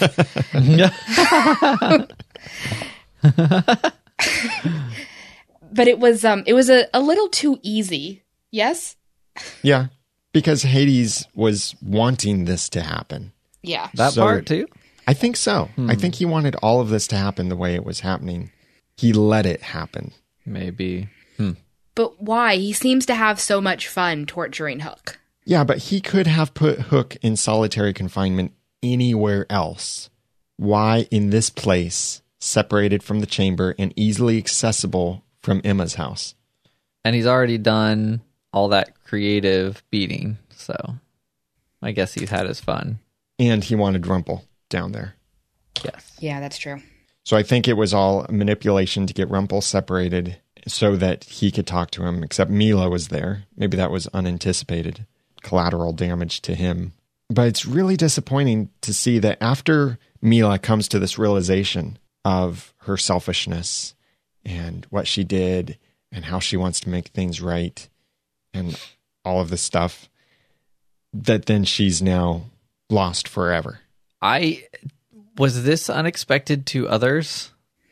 Yes. I don't know why. I mean, I didn't see it coming. It was one of the few moments that really just got to me in a long time. Yeah. I really wanted to see Milah and Hook meet again. And you could see and hear it in Hook's voice, just that I don't know how to describe it, but he loved Milah. He never stopped loving Milah because they didn't break up. Milah was torn from him. Yeah. He did love her, even though she was another man's wife, and he never got to see her again. And even here in the underworld, when he had that chance, you can hear the pain in his voice. Yeah, I think that was a bit of a missed opportunity on the writer's part. I know why they did it, or at least I think I know why they did it. It would have presented the awkward situation of, okay, so this is the woman that I've never, ever stopped loving. Oh, hey, I was just rescued by this woman that I'm now in love with. And, haha, you two met. That's great. Huh. But, but yeah, it would have been nice to see those two together again. So you could really see the full weight of how they felt about each other. Yeah, like I said, I'm not so sure that we won't see her again. I just don't know if she'll be, well, I suppose it'd be kind of ridiculous to see her confused and awful and not see her be brought back from that. So, I don't know. We may still get it. She may just be gone. I think she's gone. But, Jacqueline, that's not the thing that really touched you the most about this section. What was it? Yeah, so this great conversation between Milah and Rumple, and Milah admits that she was selfish and that her unfinished business is Balefire, and she really wants his forgiveness. And I thought that was really, really sweet. And then Rumple starts explaining how Balefire forgave him. How they met up again in Manhattan, and it wasn't easy, but they came to, I guess, an understanding. And this beautiful line from Rumple, and God bless Bobby Carlyle. He just says, tell him hi from his papa. And anytime something about Neil and Rumple happen on screen, I tend to get very, very emotional, as many people probably know. And yeah, I kind of cried a little bit. I thought it was just this really beautiful moment. It was. Yeah. So when Hades takes Rumple away for a little bit, do you think that Hades' mention of rival was a Freudian slip? Was he actually thinking of Rumple as a rival or as a supplier? I don't know. Rival for what, though? Like his throne? His kingdom? Because they did, very interestingly, put Rumple in Hades' throne while this entire conversation was going on, which I thought was a really interesting direction. That's scary. He did mention the throne, actually. Did he? I believe so. Hot throne, I believe he called it. Yeah. Oh, yeah. Maybe Hades sees Rumple as a rival because Rumple has now all of the Dark One power. And maybe in some way, that goblet, if it was from Olympus, that goblet was something that Hades wanted to drink from to get all of that power. And he sees now Rumple got it. And instead, all he got was a bad hair tonic. So then are there limits to divine power? Because, yes, Rumple has all the powers of the Dark Ones, but Hades is still being called a god. And, a couple things about gods. They tend to be omnipotent, omniscient. So, yeah, it's a funny line, that rival one. I wonder, crazy theory here, if maybe what we'll see is Rumple will defeat Hades in some way, and then Rumple will become the lord of the underworld. It'd be a fitting place for him. I suppose. It's awful, though. Especially since Belle's pregnant. Yeah, I wouldn't see Rumple actually doing that. Yeah, that would be bleak. Even for a character who I think a lot of people struggle with at this point to see as redeemed. That's bleak. Because it involves other people. Because now it involves two other people. I hope that's not his way, though, of taking over the contract so that he's owed his own son or daughter. Right. Depending, if he finds a loophole and the Lord of the Underworld is who the debt is owed to, not specifically Hades, then he could try to take his place. Yeah, that would be weird. But it would be a loophole, and it would be already hinted at, so it could be the direction that his character is going to take. I just hope not. Well, this conversation is convincing enough to get Rumple back into his nasty habits that he didn't really leave all that much, but now he's just... picking his nose was disgusting. Now he's inspired with a new thing, and he said that he's a man who takes what he needs. Just before this whole Stella moment. Oh, good grief. It was so awful. And at first, I didn't really understand the screaming of her name because it seemed desperate. Like she started yelling and then he started yelling and like he didn't mean to knock her back, but now I realize it was part of the ruse. Yeah. They needed to hear him yell like that. It drowned her out and it made it sound convincing. So he meant to do that when he walked out there. Right. And there was a little bit of remorse on his face. There was. But then that resolved that this is just what he needs to get what he wants. But not enough. Yeah. It's, I mean, the only thing I have to say really is what I said back in the past, which is that I don't like that he's going around killing people, but it does bring his story back to one about being a father who will do anything. Yeah. And it's that question, where do we draw the line when it's a parent and their child? He is still very much the desperate soul that he always has been. And in fact, Steph sent in this great feedback. Hello, my name is Steph, also known as Mr. Kid. After 5A's finale, there was much lamenting on the Rumble ship that Rumple would never change or learn. I hope I'm in time for this podcast. It would be easy to miss, given the excellent summing up written for him, that when White Rumple stumbles from his bonds in Dreamcatcher, Dark Emma lacks even the slightest impulse to break his fall. Likewise, Mr. Gold shows no pity in Swan Song toward Emma when she is drawn to his shop like an addict called to his magical drug stash. There is no empathy, not a hint of remorse, even as he admits to his secret triumph at Hook's expense. But you can't miss how in Devils Do, it is not a cold calculation, but desperation that casts Milah into the river of lost souls. Rumple may be the man Milah made of him, but he is also the desperate soul his father created. Balefire and Belle could silence the inner voices and impulses of Rumple's Dark One, but they could only make worse his fear of being abandoned and his fear of losing those he loves. The unforeseen consequences of making yet another disastrous deal he didn't fully understand has indeed replaced Rumple's usual dark confidence with very obvious fear and regret. But it remains to be seen whether he can learn from this mistake when he never has before. My theory is that his father, Pan's unfinished business is Rumple. If and when they both realize what might be both their salvations, it would be quite a learning experience for both of them and enjoyable for us. Great feedback, Steph. Thank you very much for sending that in. I agree with everything Steph just said. I think that's one of the reasons I liked this episode so much, was just, it felt like for just this brief hour of my life, my Rumple was back. Because I haven't known what to do with him for about a year now. And like, I'm just watching him, I'm going, that's it. That's the really complicated, morally gray, terrible guy, but who has these unbelievably human motivations. So, yeah, I agree with everything that she just said. While this is happening, Regina and Snow White find Daniel's gravestone, which was really a nice, touching moment. Yes. There's a lot of history in this moment, and for me, it was really impactful. It feels so right that Snow White is there with Regina to say goodbye to Daniel. Yeah, and that there's no bitterness there. Yeah. It's friendship. It's helping each other move on. Did you guys notice his last name? Not to make this beautiful moment into something of a joke, but did you notice his last name? Coulter, yeah.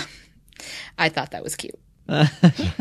And speaking of cults, we saw the horse next. Now, that horse that apparently has some unfinished business. What? All horses go to the underworld? I don't know. Yes. What was this horse? Well, I don't know quite what this is, but maybe it is actually Regina's horse from whom she ripped the heart out when she tried to cast the dark curse. Do you think the people of Underbrook beat it? What? Like, that's literally the dead horse and they've been beating it. Oh like we do with the podcast over and over and over. Oh, nice. I think they intend it to be Regina's horse. But why wouldn't Regina be like, that's my horse? I think she did recognize it once it stood up, because she was recognizing that. But by then it was awkward because she didn't really recognize it at first. And she was like, I'm sorry, I didn't recognize you. Just be free, be alive, but dead too. She healed a dead horse. I don't understand. It's still dead. Well, you can heal a dead horse to water, but can you make it drink? Oh, God. As long as it's not from any of those rivers underneath. I do think this is supposed to be Regina's horse. It's not actually exactly the same as the horse that we see Regina riding in the Stable Boy episode, but it's so close in similarity. I think they intend it to be the same because it's brown with the white stripe down the middle. Its left front and rear right feet have white socks on them, which is the same as her horse in the Stable Boy. Whoa.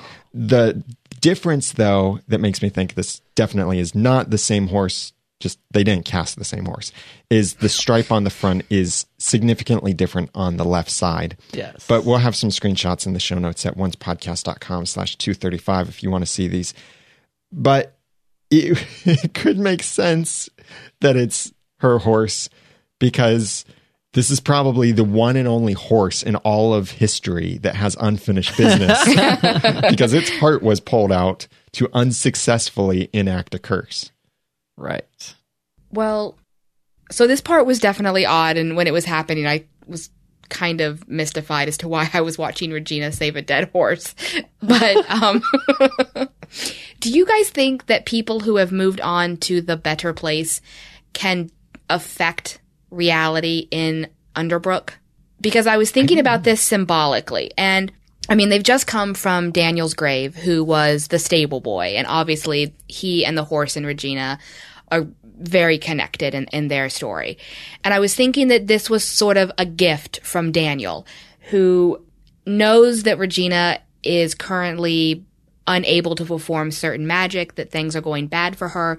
He hears her, he hears this outpouring of love, but that she's happy and that she'll always love him or whatever. And so he kind of sends this little gift, this horse that is clearly meant to represent her past horse and her past with him, and she heals it and suddenly her magic is better. It's kind of overly sappy, but that's how I looked at it. Yeah. Most things they do regarding Daniel are overly sappy, though, at this point. I don't know. Well, not the whole I'm a zombie and I'm trying to kill you thing. That wasn't really sappy. It's a really good question. I think it's a good question. But then again, Rumple... Your questions are pointless. Yeah. Apparently doesn't. Maybe they hoped we'd talk about the scene so that they could all just be like, they are actually beating the dead horse. Yep, so let's move on from that. At least they didn't jump over it. Yeah, and at least this time they regrouped at Emma's house, not Granny's, which is the usual traditional debriefing room. Right. It's just awkward right now. Yeah, and they did have to do some awkward editing because they never said she died, but Robin did say something about, I'm sorry you lost her. Right. So they did edit some stuff out here, maybe edited the order. So if you were confused by that, yes, there's stuff missing in some of the ways that they communicate, or maybe in the wrong order. Or did Robin simply know who went with them? I don't think he knew. I don't think anyone knew. They didn't know who the helpful dead person was? Right. The Helpful Dead. It's a new band coming out. Or a new AMC series. So I am really confused about Emma's heart. Mm-hmm. So is she. Back in season 2, The Queen of Hearts, we have that really beautiful, powerful moment where Emma expels Cora, who's reaching inside Emma's chest, with her power of true love. And, you know, it's the famous Care Bear stare. Everybody loves it. But why can't Regina even get inside Emma's chest? But shouldn't Snow and Emma know that even without knowing what Hades has done, that this isn't going to work? Yeah, it that should you have can't at least remove been the heart. A question that was asked. Yes. At least for Regina to sort of hand wave away. I think it goes back to what Aaron and I talked about in the initial reactions. Maybe Emma can allow her heart to be taken. But she's never tested that. So I don't see how she would know that. She should have at least said out loud at some point, even if it was a 2-second conversation, wait, can my heart even be removed? Yes, I agree. We've been trying to rationalize this a little bit, and Dile, sorry if I'm mispronouncing that, did send in a little bit of feedback, which is, I'm not sure how many Dungeons and Dragons players there are, but I was working on the assumption that Emma's heart protection functions somewhat like the spell resistance mechanic in that game. Spell resistance in the game works like this. You always have a level of protection against magic being used against you, but you can choose to lower your protection temporarily to allow for helpful magic to be used on you. The disadvantage is that the protection is very much either on or off, so removing the barrier even for a moment leaves you vulnerable to dangerous magics. I was thinking that the plot could have gone with Emma lowering her protection only for Hades or someone to swoop in and attack while the opening existed. Yeah, I think that's the way it works, but I don't think Hades is aware of everything happening in Storybrooke. He might not even know that this is the plan and might not know what they're doing in this moment. So it's not like he's just standing by waiting for the protection spell to be lowered so that he can take her heart or do something worse. Right. Yeah, but it's like Jeremy said, it kind of needed to be a conversation. Like either Emma says, okay, we all know my heart can't be removed, so therefore I am lowering my barriers. Now, Regina, you can try this. Or it should have been, like Jeremy said, a question of, can we even do this? Because she seems to really believe back in season 5A at the very end that she can definitely remove her heart, split it into two, and give it to Hook. I like how the whole thing has this air every time she talks about it of being like, it's almost like she's like, this is my cockamamie plan. This time I simply came up with a magical concept out of thin air and I think it's a good idea. Like he even says, Hook goes, heart split. She's like, it's a good plan. And she's the only one at all who said that it's a good plan. Someone said it could work, but that's it. She's the only one who talks about doing this. It's like everybody else is standing in the back going, oh, she's talking about the heart split again. We got to come up with something else before she tries it. Now, before we talk about this last scene, I want to remind you how you can send us your feedback if you have feedback for the episodes and your theories, special Easter eggs that you notice, like text that you see. Please don't assume that we'll catch everything or that we'll see everything on the screen. So feel free to send us something, or even if you don't have the ability to capture a screenshot, you can still say, hey, at such and such time in the episode or in this particular scene, there's this moment where you can see this kind of thing. Or send us your theories, your thoughts, what you think is going on, your predictions for the show. You can get all of our contact information at oncepodcast.com/contact, or just contact us directly. Email us feedback@oncepodcast.com. Call and leave a voicemail at 903-231-2221, just like Steph did. Or you can send a voice message through the website at oncepodcast.com. And again, all that contact information is on the website as well as in the show notes for this episode at oncepodcast.com/235. We will be doing our initial reactions live on this Sunday, even though it will be Easter or Resurrection Sunday. So we'll still be doing the podcast then, and hope that you'll still be able to join us if it doesn't interrupt any of your other family plans. But that's at 9:15 Eastern Time at oncepodcast.com/live. And our full discussions are on Wednesdays at 7 p.m. Eastern Time at oncepodcast.com/live. Now we have this last scene. Hades has brought Rumple back down again, and they talk about the contract thing. Hades reveals that he knows that Belle is pregnant, and there's this transfer of contract. And Joel sent in this great feedback. He said, I'm an attorney, and I just wanted to leave you a quick note. It's never good to start reading an email that says, I'm an attorney. Last time that happened to me, I panicked. But Joel said, I am an attorney, and I just wanted to leave you a quick note about contracts and their enforceability after the death of a party. Now, obviously, in the show, we are dealing with contracts such as an unborn child being sold, which have no place for legitimate discussion on enforceability. So once we can get past the absolute unconscionable reason why the contract is being entered into, for the purposes of this discussion on Underworld contract, the logic behind Hades' argument that he now owns the debt is logically and legally sound. Generally speaking, the death of a party does not void a contract unless the death makes it impossible for the contract to be performed. Just because Rumple killed the healer does not mean that Rumple could no longer perform on the deal. Had the roles been reversed and Rumple been killed, the contract would be void because the contract would have been impossible to perform. The healer's death changes to whom the debt is owed, but it does not take away the debt. Usually a debt owed to a party who has died can be claimed by the heirs or the estate of the deceased. In this case, the debt was purchased by a third party, Hades. Debts are bought, sold, and transferred all the time. If you have a mortgage with a bank, it has probably been sold off to another bank at least once, if not several times, without your consent. Hades is a collector of souls. I find it clever that he is also now a debt collector. I am well aware that the writers of a show about fairy tales could care less about the fine details of a contract as it relates to the law in the real world, but I just wanted to point out what Hades did makes logical sense. Thank you very much, Joel, for that great professional feedback.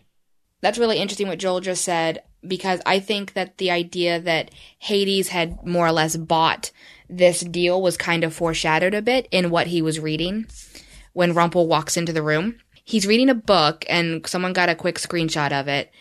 He's reading Faust, which there have been a couple different versions. It's a German legend. You have a story by Christopher Marlowe, but the most famous version is by the German Goethe. And Faust was a scholar who calls on the devil to further his knowledge of magic and science and such. And he ends up trading his soul for a number of years to use this demon Mephistopheles as a servant. And then in the end, Satan owns Faust's soul, and, he's going to be damned for all of time. So the fact that Hades is about to bring up this contract with Rumple and he's reading Faust, to me, was quite funny. Very fitting. Yes. Ugh. So at any time, Hades can take Rumple's baby. He's not saying, I want this debt collected on and settled now. It's more of a threat, I think. This is one of the creepiest things. This is creepier than Zelina trying to take a baby or anybody else, because it's not like we're dealing with some diluted case of I'm going to be a parent. It's so creepy. Yeah. It does, in a way, fit with Hades' mythology, though. One of the most famous stories, and I brought this up a little bit earlier, is of Hades and Persephone. He comes up, he captures Persephone, who's a maiden, takes her down to the underworld. Her parent in this case, spends a huge amount of time looking for her lost child. She finally finds her, but it's too late. Persephone has eaten the pomegranate seed. Euphemism. Mm-hmm.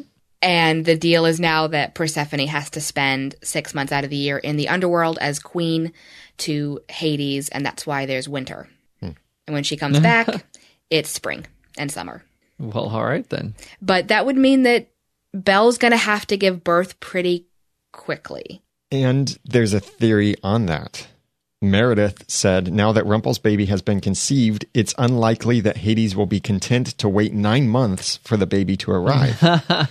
Since we know that they wrote in Emily de Raven's pregnancy, that means that at some point it will be sped up, so that the Hades arc will be done by the end of the season. So I believe that Hades will offer Zelina the chance to travel back to Storybrooke if she does something for him. Disguised as Granny, feed Belle the magic onion rings that sped up her own pregnancy, and deliver Belle and the baby down to the underworld where Hades can hold them hostage. Watch out for the magic onion rings. Terrible and hilarious. They can just onion ring a baby anytime they need to. Well, Zelina did say, you haven't seen the last of me. True. Do you think they will speed up not only Belle's pregnancy, but the age of the child? I don't know. Depends on the significance of the baby. Yeah. Is this baby magical somehow? Is it magic born? It unlike Neil was just influenced by the presence of magic. Yeah. This baby is born the offspring of the Dark One.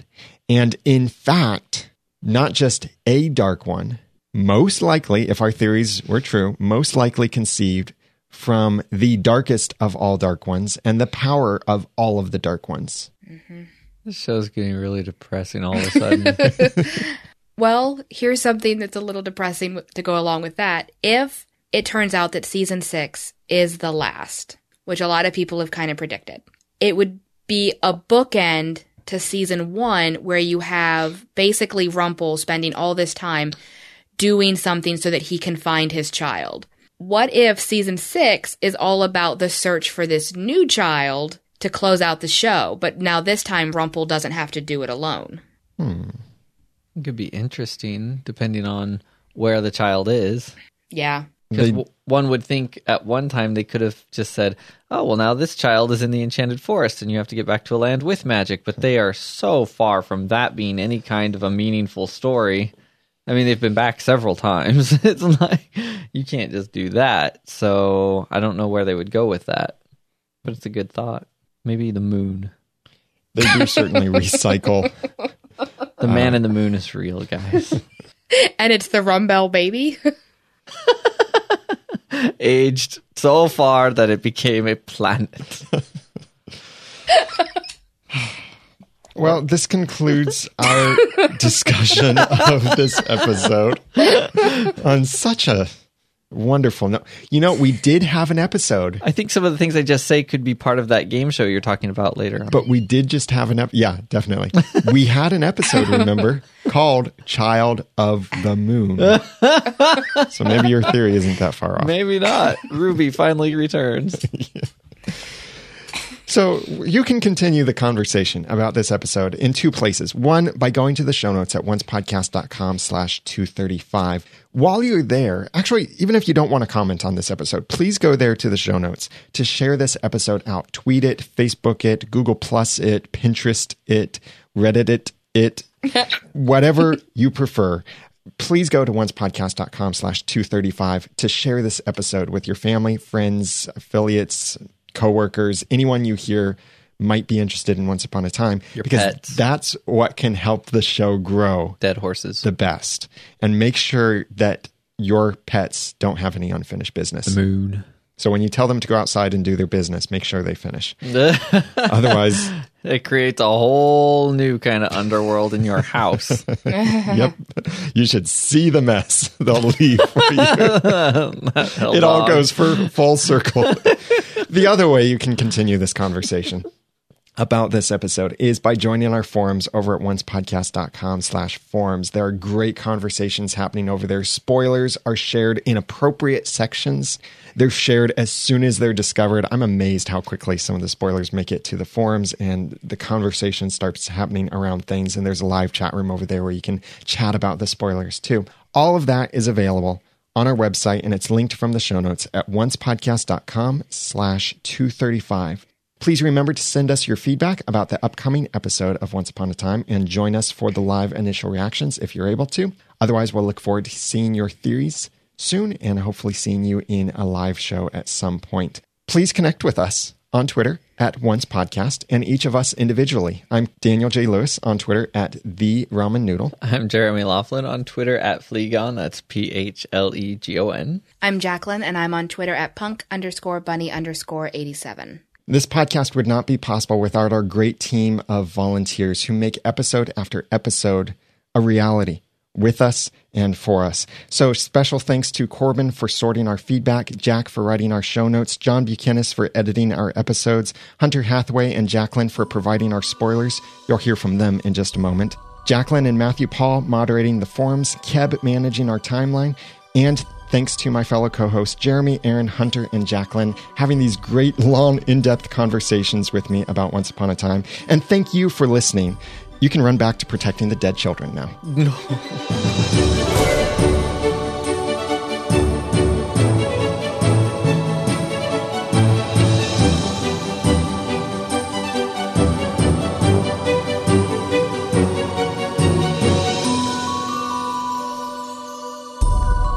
Once Podcast is a proud member of Noodle Mix Network. Find more of our award-winning and award-nominated podcasts to make you think, laugh, and succeed at noodle.mx.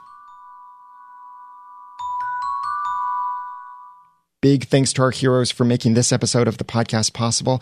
If you would like to support the podcast and see it continue and enable us to do bigger, better things, then please go to oncepodcast.com/hero. And thank you for your support. Hi, Oncers. I'm Hunter Hathaway. And I'm Jacqueline. And it's spoiler time for Once Podcast. Episode 515, The Brothers Jones. Finally reunited, Hook and Emma must find a way to defeat Hades so that they can return to Storybrooke with Snow, David, Regina, Robin, Henry, and Gold. A surprise visit from Hook's departed brother Liam just might provide the lead they were looking for. Others who have tried to overthrow Hades spoke of a book that contained the key to his downfall. Tired of watching from the sidelines, Henry secretly takes matters into his own hands while others search for the book. Meanwhile, Hades redoubles his efforts to trap the heroes in the underworld by playing them against one another. In flashbacks, the bond between the two young Jones brothers is tested and strengthened on a merchant ship headed into a dangerous storm. This episode is written by Jerome Schwartz and David H. Goodman and directed by Egil Egilson. I'm going to guess that's right. It sounded good to me. He's a new director, isn't he? He is. He was the Nordic guy they brought down. There were a bunch of pictures with the cast and Eagle back when they were shooting this episode. Okay. And so we got quite a few guest stars. We've got Bernard Curry as Liam Jones, Victoria Smurfit as Cruella DeVille, Timothy Weber as the apprentice. We haven't seen him in a while. Kotsis Mandalore as Captain Silver, and Greg German as Hades. Yeah, so definitely some surprises. We knew, of course, that Bernard Curry was back as Liam. We'd had pictures of him on set, and the title of the episode kind of gives it away, of course. Yes. I'm really surprised about Timothy Weber as the apprentice, actually. Me too, because I wasn't realizing that, and then I was typing the guest stars, and I'm like, wait a minute, the apprentice is back in this one? Yeah. And we had already been told about Captain Silver. Yes. So that wasn't a surprise for me. So, of course, we have a promo. Mm-hmm. And the promo talk opens with Hook talking about that this is the day the mutiny begins. I couldn't tell if that was a flashback or present day, because either he's been cleaned up and isn't bloody, or this is a flashback, because I think the events in the flashback are going to be about a mutiny as well. Right. I could not tell either, because when we get to photos, there's one, it looks like it's the same scene in right after, he's very bloody and then right away he's clean. Yeah. So I don't know if it's after that or... It does flash to Hook on a ship in the middle of a storm leading sailors, so we will be seeing Lieutenant, or maybe, I don't even know if he is a lieutenant at this point. I have a feeling that this mutiny against Captain Silver is what makes Liam a captain and Hook a lieutenant. So he may just be a deckhand or something at this point. He could be a commander. Okay. Or an admiral. I'm just throwing out Navy terms here. So we also see Liam in the underworld welcoming Hook. And yes. I want to know, there's no clue about this. I want to know if Hook is going to tell him about Liam too. Right. So there's no indication in the promo, but I'm going to say no. But that'd be just really fun. Right. But would the writers remember little Liam too, that they abandoned and orphaned in the span of about 20 seconds? But interestingly, Liam doesn't like Emma because, according to Emma, Liam doesn't think she is good enough for Hook. Yeah, that's weird to me. Yeah, I'm not sure why. What would lead him to believe that? I don't know. Guess we have to watch the episode. True. And then thanks, Hunter. So the promo, of course, has to build the drama, and it talks about how it could rip these two lovers apart, the lovers being Hook and Emma. Yeah, and then he made a comment about why bring me back if I'm just going to move on. Yes. So it kind of sounds like Hook maybe isn't too thrilled about what Emma's doing, or he wants to move on. I don't know. It's going to be interesting to watch. Yes. Very interesting. But we did get a sneak peek. We did. And Wow. I was very shocked when I saw this sneak peek. And if you haven't seen it yet, you need to go online and watch this. I was both horrified and amused. Right? Yeah. Me too. Okay, so it starts with David and Snow. They're headed to the sheriff's office, or they're in the sheriff's office, and his brother, his evil twin brother, James, is on patrol. And they're looking for a key. Snow finds a key in the top drawer of the desk, just where David would keep it in Storybrooke. And then he made that funny comment about, did he and his brother kiss the same? Yeah. It was like funny, but it wasn't at the same time. It's uncomfortable at the same time. Yeah. But he doesn't want to know about it. He got cut off, and Snow gives him this like wretched look, like shut up type thing. So the key kind of looks like the sorcerer's hat. And that's when I'm like, oh yeah, the apprentice is in this episode. So Cruella shows up, and David pretends to be his brother James, because she's calling for James, of course. She walks in with 2 champagne glasses and a bottle of champagne. Yeah, and that's where it gets very weird. Very weird. So it's very obvious that Cruella and James have something going on. Yes. Because she does kiss him. And makes a comment about, do you want the champagne or me, or something like that. Yeah, which would you like to try first, the champagne or me? And it's just... It's one of those moments where you just go, what am I watching? When did this happen? Like, why did this happen? Like, ew. So, yeah, it's definitely an interesting moment between those two. Cruella is a cougar. Sorry, I had to. Yep. Okay, so then we got a whole bunch of photos, and they didn't really tell you much. No, they're kind of divided up between different plot points. So you have some of Cruella with Henry, and then Henry with the apprentice, and they're in the woods. So I think they're probably talking about the quill, and this is Henry's mission to figure out if he can do something with the pen to bring everybody back. He has to find the pen as well. So go talk to the apprentice. Oh, you know what I was just thinking? The pen is technically dead, so it could be in the underworld. Right. I think that's what Cruella implied like 2 episodes ago or so, where she's like, we have to go find this thing. Yeah. It's just, I don't know what it is. It just hit me. And then we do have some of Emma and Hook, and they are in Emma's house. Okay, so that is her house. It is, and the reason why it looks so funny is you see all the nursery stuff, but we did see in this past episode that a lot of that stuff came to Underbrook. Okay, so the thing that got me is that the door to the outside is right there. Like, you open the door, and there's all the nursery stuff. Like, first of all, no one would do that.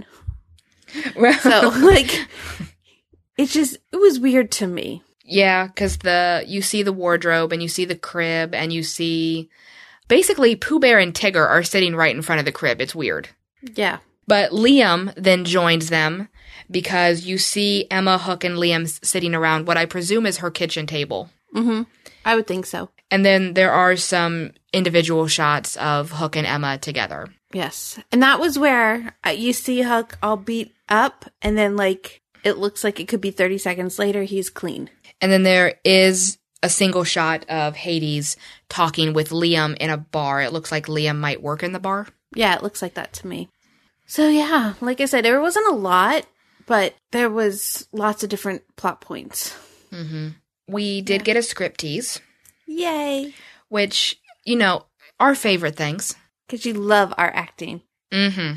So our this dramatic readings. It is our dramatic reading. So this one's between Emma and Hook. Yes. And... Who would you like to be? I'm going to have to go with Emma, I think. Okay. I'll read the direction, too, then. Okay. Sit down. Let me look at you. Hook takes his eyes off the nursery, sits down painfully, face bruised and swollen. Are you sure you want to? Hades sort of knocked the handsome out of me. No one's that powerful. And scene. Oh, that was just funny. It's a very Hook line to say, but yeah, I didn't do it any justice. I'm sorry. It's okay. They're not here for our professional acting abilities. I know, but clearly. It's just... Yeah, so they're sitting on the couch by the nursery in Emma's house. Right, so she probably does do her hand-wavy magic and cleans him up so he's not looking like he's been Cerberus's chew toy. Yes. And for this episode, that's all we really have. Yeah. They are still filming the finale. They're kind of filming, it sounds like, episode 21, 22, and 23 bits and pieces simultaneously, and the rumor is it's because of Ginny Goodwin's Zootopia press tour, so they kind of have to keep accommodating a couple different schedules, which makes it hard to figure out where some of these episodes are coming from. These pictures that we have. When we talked last week, we did mention that Rumple, Henry, and Violet have all found their way to New York City. Yes. Although possibly independent of each other. It looks like maybe Rumple arrives and then Henry and Violet they get off a bus, is what it looks like. Yes. And Regina's there. And so is Emma. Yes. Yeah, so it's probably that Regina and Emma go to New York to find Henry. So I'm guessing whatever Henry's doing isn't on the up and up with his mother's. Right. That's what I'm going to guess. They are filming in different parts of their set of New York City.